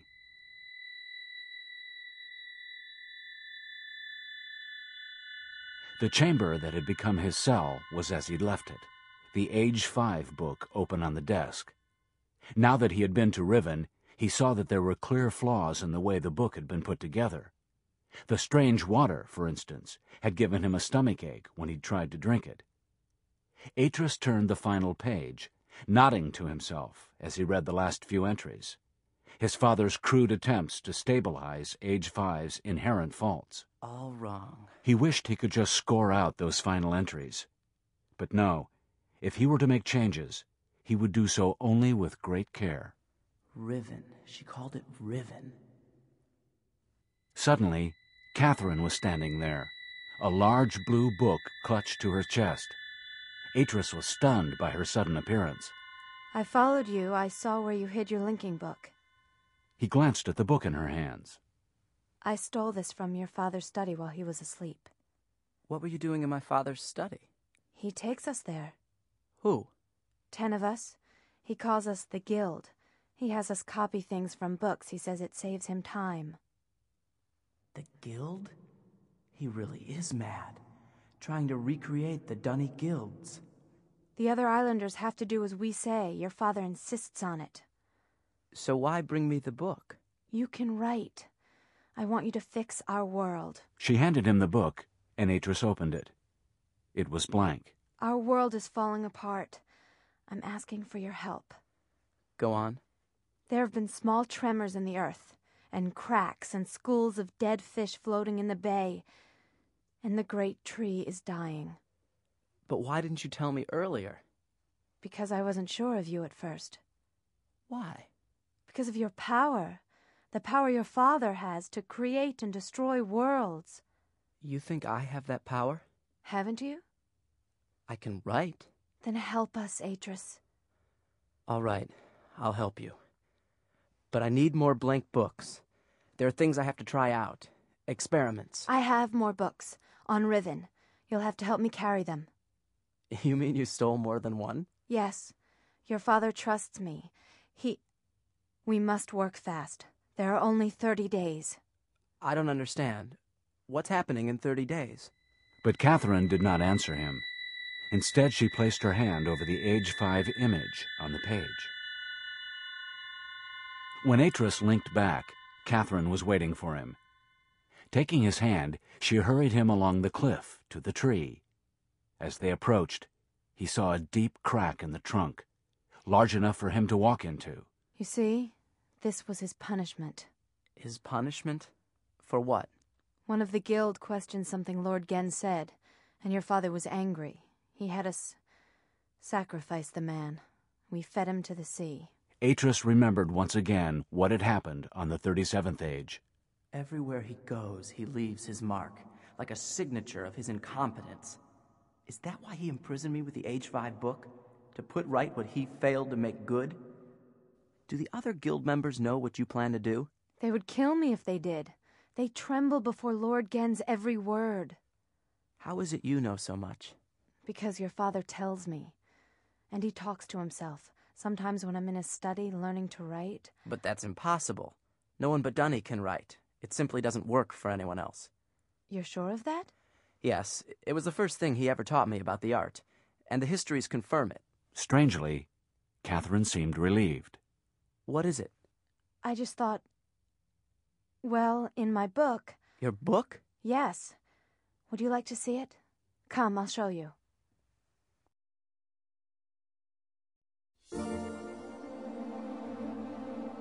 Katran looked across the hut to where Atris sat reading her book. He was so different from his father. So kind, so true. This is beautiful, Catherine. The writing's wonderful, poetic. But it's riddled with contradictions, I'm afraid. It has no structure. Catherine shrugged. Atris handed the book back to her. I'm afraid it wouldn't work, but it paints wonderful pictures. That's good. It must be like a dream. When I go there... But you can't. It simply wouldn't work. It's just like my dreams. She opened the book, pointing to the image. I want you to see it. Before he could object, she placed his hand upon the image. Impossible. Atris stepped out of the air into a bowl of darkness. In the middle of it, a powerful column of water thundered straight upward. A group of large insects glided past, glowing gold and red. One passed right through his legs. The very rock smelled of roses and camphor. Everywhere he looked, the barriers between things dissolved, as in a dream. Did you imagine all of this? Most of it. Some I can't remember writing. It's almost like I stopped thinking and just write. Come, I want to show you something. She led him through a tunnel. When they came out, they were in brilliant daylight. Just as the dark side had been strange, so this was wonderful too. They stood on a hill carpeted with flowers and butterflies. Ahead of them, a waterfall rushed inward toward a central point far below. Suddenly, Atris understood. We're on the other side. It's the source of the great torrent. It falls through. But how, he wondered. For if this existed, there was a physical reason why. This did not break Dunny laws. It merely pushed them to their limits. This is beautiful. I never guessed. There's more. Would you like to see? Look out there. Those storm clouds. They completely surround your age. You put most of the mass at its outer edge, didn't you? So the gravity... It was impressive, all right. He turned, looking about him, then stopped dead. Just across from him was a patch of tiny, delicate blue flowers with star-like petals and velvet dark stamen. How did you know? Know what? Well, I thought... No, it doesn't matter. Catherine, what are you to my father? I am his servant. There's more, isn't there? Yes, I am to be married to him. Married? He has commanded me. There's to be a ceremony on Riven in 30 days. I'd rather die. You must help me, Atris. We have 30 days to change things. And if we can't? Catherine looked about her at the age she had written, then back at Atris, her green eyes burning. We can do wonders, you and I. Wonders.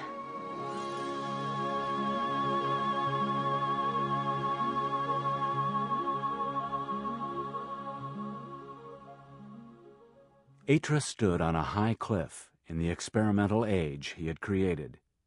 He knew that Age 5 was doomed unless he made vital changes. Gen had placed Age 5's moon too close. This was increasing the tides, and ultimately the moon would smash into the planet's surface. He needed to push it back into a stable orbit. Atris waited, watching the sunset. Then he saw the moon behind him in the sky. Wrong. It's much too close. The tremors began at once, the plateau vibrating as if some machine had started up beneath his feet. Then, ahead of him, he saw it. The huge wave towered over the surrounding pinnacles of rock, smashing them as if they were nothing. Home. As Atris placed his hand upon the page, the whole sea seemed to lift up, the noise so loud it made his whole skull tremble. Atris lay in an exhausted heap on the cold floor of the chamber, back on Dunny. Catherine was sitting there in his chair, unaware of his return, her attention focused on the book she was reading. Catherine? Atris, are you all right? Oh, I'm okay. Just a little trouble with the moon. Catherine, why are you here? I thought we said it would be best if you stayed on Riven. I know, but I don't want to go back. But you must. You can't stay here. I've been working on something. I wanted to surprise you. Catherine turned and handed him the book. What is this? I've written us an age. Somewhere we can go. I've named it Myst.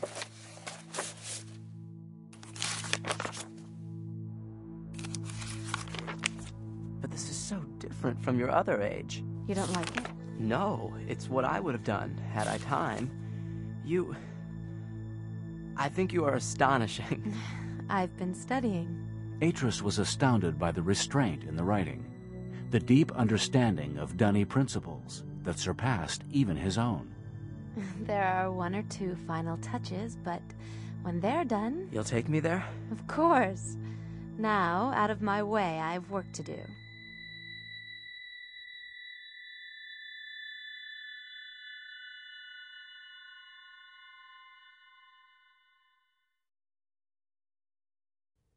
Atris sat back after Catherine had gone.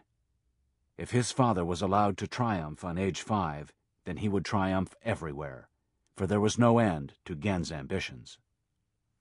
Having seen Catherine's 2 ages, he knew Gen might yet achieve his dream of resurrecting the Dunny Empire, or at least a shadow of it, of creating countless slave worlds, the fate of millions subject to his will.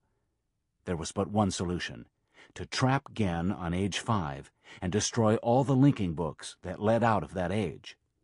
But to do so, Atris would have to take the risk that he, too, might be trapped there. And now that Catherine had created Myst Island for them, as a sanctuary away from Gen, the thought of failure was hideous. Thinking of Catherine's latest book, he wondered briefly if she really had written it, or whether, like his father, she had copied elements of it. It was so different from her other world. He focused again on the task at hand. He needed to find Gen's linking book. The most likely place was the cave behind the temple. Atris, wake up. What? What's going on? Gen has moved the date forward. We've only got 3 days. Catherine, do you know where Gen keeps his linking book? Yes. Can you take me back to Riven and show me where? What are you going to do? Does my father expect to see you again before the wedding ceremony? No. Good. Then we'll take all of this to Myst. All but the Myst and Age 5 books. Then I want you to stay there, Catherine. I want you to keep away from both Dunny and Riven. But you'll need help. The biggest help will be knowing that you're safe. But what are you going to do? Do you trust me, Catherine? Yes, Atris. Then wait for me. When I've dealt with my father, I'll join you on Myst. Now come, show me where my father keeps his linking book.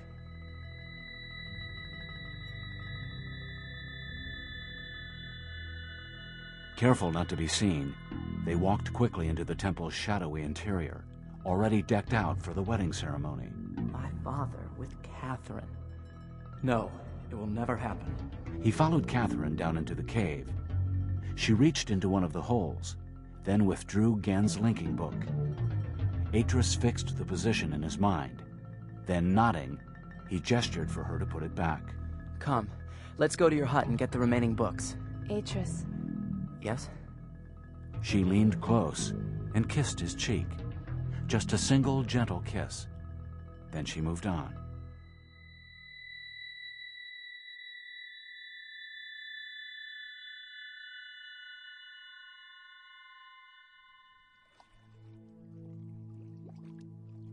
I could live here. Atris smiled. The air on Myst Island was clean and clear, the smell of pine strong. Overhead the sky was pale blue, and the sea was calm and green. He stood on a wooden jetty, wearing a knapsack full of books. Catherine stepped out of the air, also wearing a knapsack. This is beautiful. You wrote it so. You did a marvelous job. Come, let me show you the cabin. You've built a cabin here already? She took his hand and led him up the grassy slope to the cabin. It's a good beginning. I'm glad you think so. We could build things here. Perhaps a library of my own. Come, I'll see you settled in, then I'd best get back. Atris, are you sure I can't help? He hesitated, then drew her close and kissed her gently. A proper kiss this time. Their first. Just wait for me here. Promise? I promise.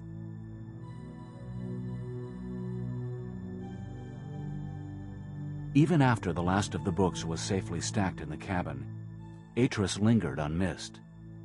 But he could not stay. He had to stop Gen, even if it meant he never saw Myst or Catherine again. Come, let's sit and talk before I go. About what? About the future. About whether you'll make it back from Riven, you mean? I will be back.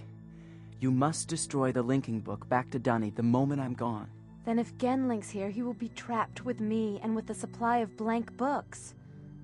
Atris knew it was the one flaw in his plan. To be certain of trapping Gen, he ought to destroy his own linking book from Riven to Dunny the instant he returned to age 5. But that would also trap him there, and he wanted to get back. No, not wanted. Needed. To be with her. I'll be careful. The moment he's on Riven, I'll burn his linking book. Then I only have to destroy my own. What about you, Atris? I know almost nothing about you. Your grandmother, for instance. Do you remember what she was like? Reaching into the almost empty knapsack, he removed his journal and handed it to her. I want you to read this while I'm gone. It might help you to understand me. In case you don't come back. Yes. He reached out, laying his fingers on her cheek. For one tiny moment, that was all. The two of them beside the water. Catherine with her eyes closed, Atris's journal in her lap. Her face tilted to meet the gentle touch of his fingers. You'd better go now, Atris. The idea of leaving was like death itself.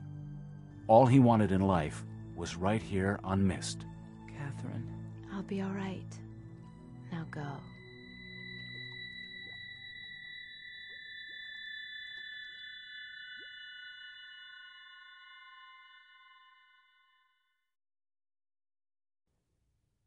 Back on Dunny, Atris stared at the age 5 book. There was only one way he could be certain of seeing Catherine again, and that was to kill his father. But that was impossible. It was not in his nature to harm another, even for the best of reasons. Anna would agree.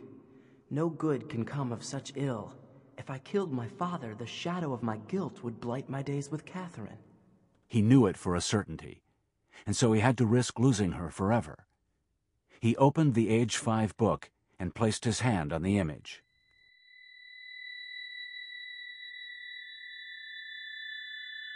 The instant Atris linked, the air where he'd been sitting turned strangely translucent. Abruptly, a figure appeared from the nothingness. It was Catherine.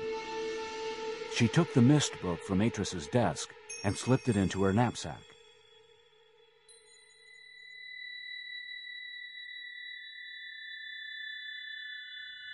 And as she did, a second figure shimmered out of the air. It stood behind her, watching as Catherine reached across the desk and opened the age 5 book to the final page. Then, as Catherine took up Atris's pen, the figure pointed, encouraging her to begin writing. In the cave behind the temple, Atris quickly found Gen's linking book. He slipped it into his backpack, then headed back through the temple. Just as he was about to step around the screen, he heard voices and ducked behind the throne. He will be here soon. Bring the villagers out onto the slope below the temple. They can make their offerings after the ceremony. Did you see how she smiled at Lord Gen at the rehearsal? There's no faking that. Now there's a match made in heaven. Atris felt himself go cold. Rehearsal? Catherine had said nothing of rehearsals. Suddenly uncertain, he crept around the screen. The two men had made their way out again. Nearby was a bowl containing 2 golden bracelets. Did you see how she smiled? Did you see how she smiled? He felt like throwing the bowl across the room, but didn't dare. Gen must suspect nothing. Atris pushed aside all doubts and questions. Catherine is on Myst Island. I took her there myself. No one was in sight. Cautiously, he made his way down the path, heading toward the beach. As he went, he gathered sticks and leaves, until he had enough for his purpose. On the beach, he formed stones into a fire pit. Kneeling, he lit the kindling wood, blowing on it to encourage the flames, as they began to lick at his father's linking book. Now he had to retrieve his own linking book. He would hold it over the fire as he linked, letting it fall into the flames, trapping Gen here forever. He hauled himself up the cliff to the recess where his book was hidden. He squeezed inside, wriggling in until he could reach it. When Atris came to, he was in the open air near the temple, tied to a thick pole embedded in the earth. The pain in his head was intense. Close by, on a small table, were the 2 age 5 linking books, his own and his father's, saved from the flames. So, you are back with us, Atris. I thought for a while that I had lost you. I do not know my own strength sometimes, I'm afraid. Atris hung his head, grimacing at the thought of Catherine. She was on Myst, waiting, and now he had failed her. Ah, clever Catherine. Thinking of her, are you? You really didn't think she'd miss her own wedding. Atris went limp as a figure stepped forward into the sunlight. It was her. She is marrying my father. He shut his eyes, and later, when he opened them again, it was to see Gen, alone, standing before the islanders, his hands raised.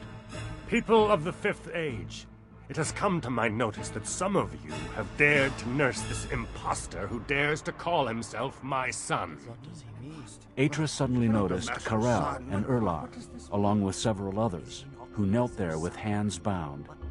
Such defiance must be punished. Punished with great tides, and a blackened sun, and the very earth will shake, and the great tree fall. No, he's wrong. I fixed all of those things. Atris stopped, seeing the hideous grin of triumph on his father's face as he stepped up to him. Well done, Atris. I knew I could count on you. Untie him. I have asked my servant here to do my bidding, and he has done so. Your world is safe now. Yet, if you transgress again, I shall destroy your world just as I created it. But let us not dwell on that now. For tonight, I shall take a daughter of this age to be my bride. Gen turned triumphantly to Atris as the islanders left. Atris sighed, all the fight gone from him. He had been duped, used by the 2 of them, betrayed. Boy, you have caused me an inordinate amount of trouble. As far as I am concerned, you are no longer my son. Do you understand me? I do not need you anymore, Atris. She's a strong young woman. My next son will not fail me. Catherine, my beloved Catherine.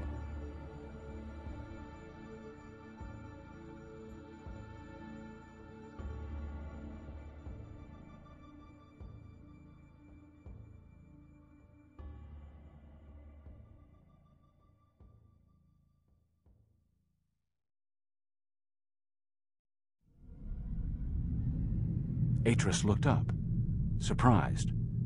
The ground was trembling. No, he was imagining it. And then the ground shook violently. No! No! But even as Gen said it, a great crack opened before the temple steps. The sun, which only moments before it blazed down from the late afternoon sky, was being eaten, a curved blade of blackness devouring it inch by inch. One by one, the stars winked into place in the sudden night. The ground shook once more, knocking over the table with the linking books. Atris rushed to pick them up, but Gen stepped in front of him, wielding a massive spear. Leave them! Get out of the way! Atris gripped the spear to keep Gen from using it against him. Then suddenly, Gen released his grip, and Atreus found himself tumbling over, the spear falling from his grasp. All about them now, huge cracks were appearing in the earth. A red glow emanated from the fissures. Gen stood over him, the spear point pressed hard into Atreus's chest. I should have killed you long ago. Then kill me. Gen lifted the spear, his muscles tensing. Gen!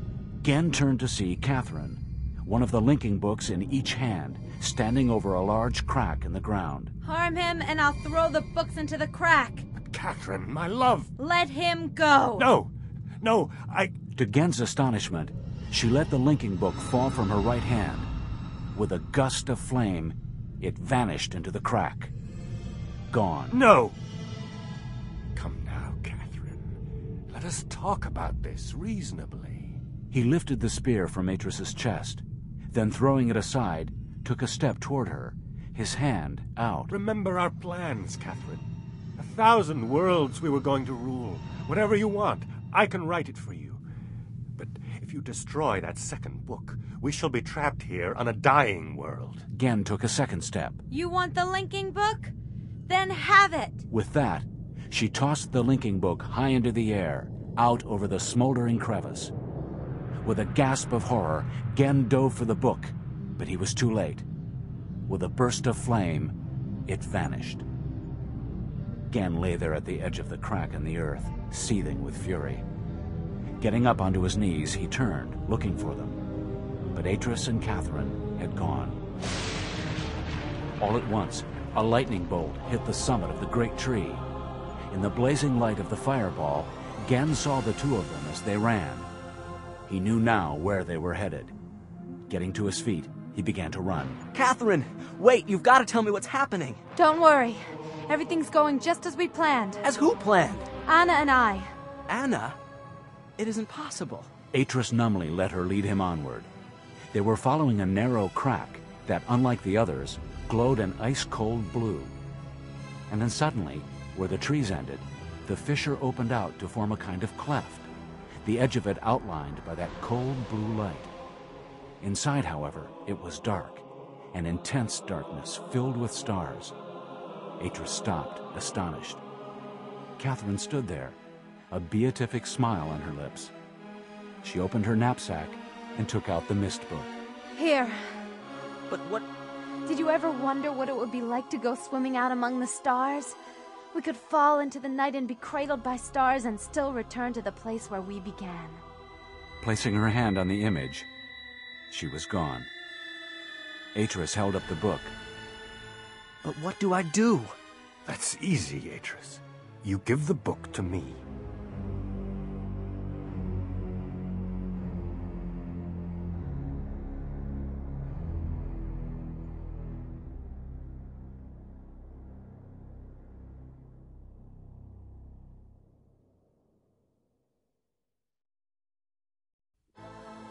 Gen stood there, a large, jagged rock in his hand.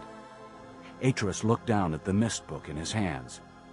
If he used it to return to Myst, the book would remain in his father's possession, and Gen would surely follow him. He thought about throwing the book into the fissure, but something stopped him. Something in what Catherine had said. Atreus smiled. Holding out the book, he took a step back, onto the lip of the fissure, the wind tugging at his cloak, a strange coldness at his back. A muscle beneath Gen's left eye jumped. Give it to me. Give it to me now. Atreus shook his head. Gen let the rock fall from his hand. Atreus, you are my son. I thought you'd already disowned me. Forgive me. I was angry. I thought... What? That I'd realize you were right? That I'd come to see myself as a god? But you need me, Atreus. Think of the experience I have, the knowledge. I wanted so much from you, so much, but you failed me. But I taught you, Atreus. Without me... No, Father. Anything I ever learned that was of any value I got from Anna, long before I met you. You taught me nothing. The sky was growing lighter, the wind slowly dying. I should never have left you with her. She spoiled you. You would have ruined me just as you ruined everything you've touched. Yes, and then discarded me. No! I loved you, Atreus. Love? What kind of love locks its loved ones in a cell? That was only a test. All of it. Please, Atris, there is still a chance for us. No, Father. Whatever linked us once has been destroyed. You burned it with those books you burned. Little by little, you destroyed it. Well, now you've got the justice you deserve. You can stay here in your tiny island universe and play God with your creations. The word was firm and final, and as he spoke it, Atris stepped back, out over the lip of the fissure, falling, tumbling down into that great expanse of stars, his hands gripping the book, opening the cover as he fell. What do you see, Atris? I see stars, Grandmother. A great ocean of stars.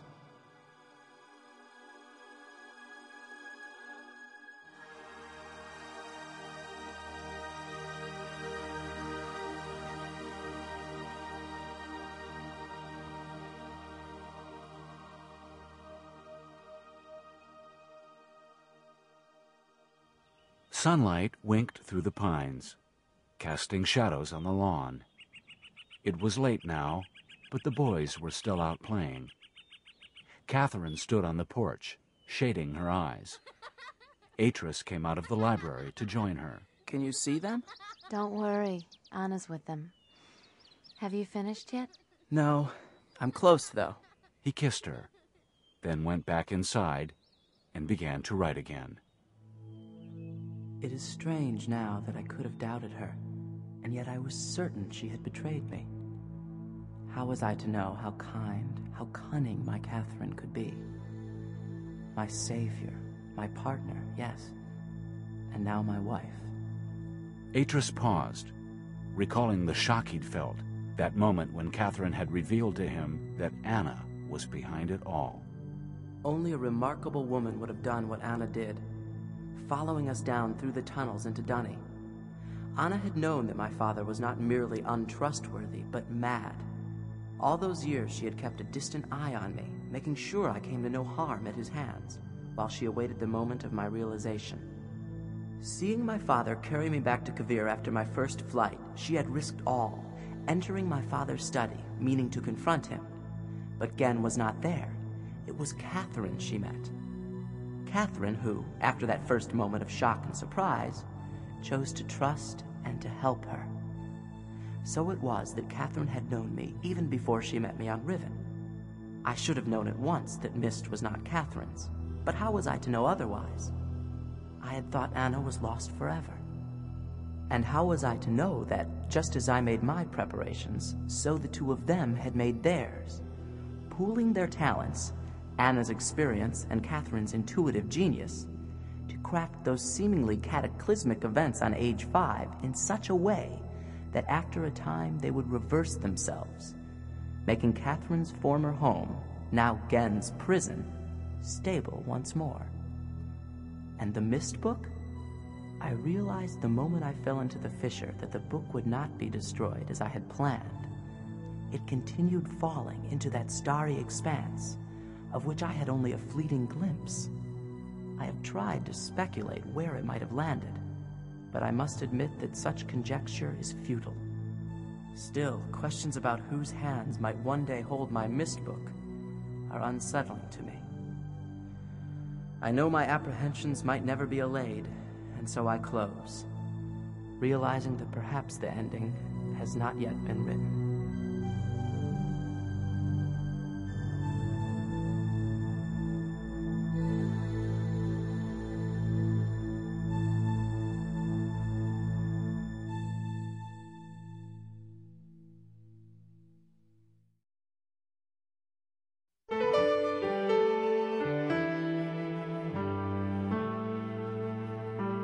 This has been a Random House Audiobooks presentation.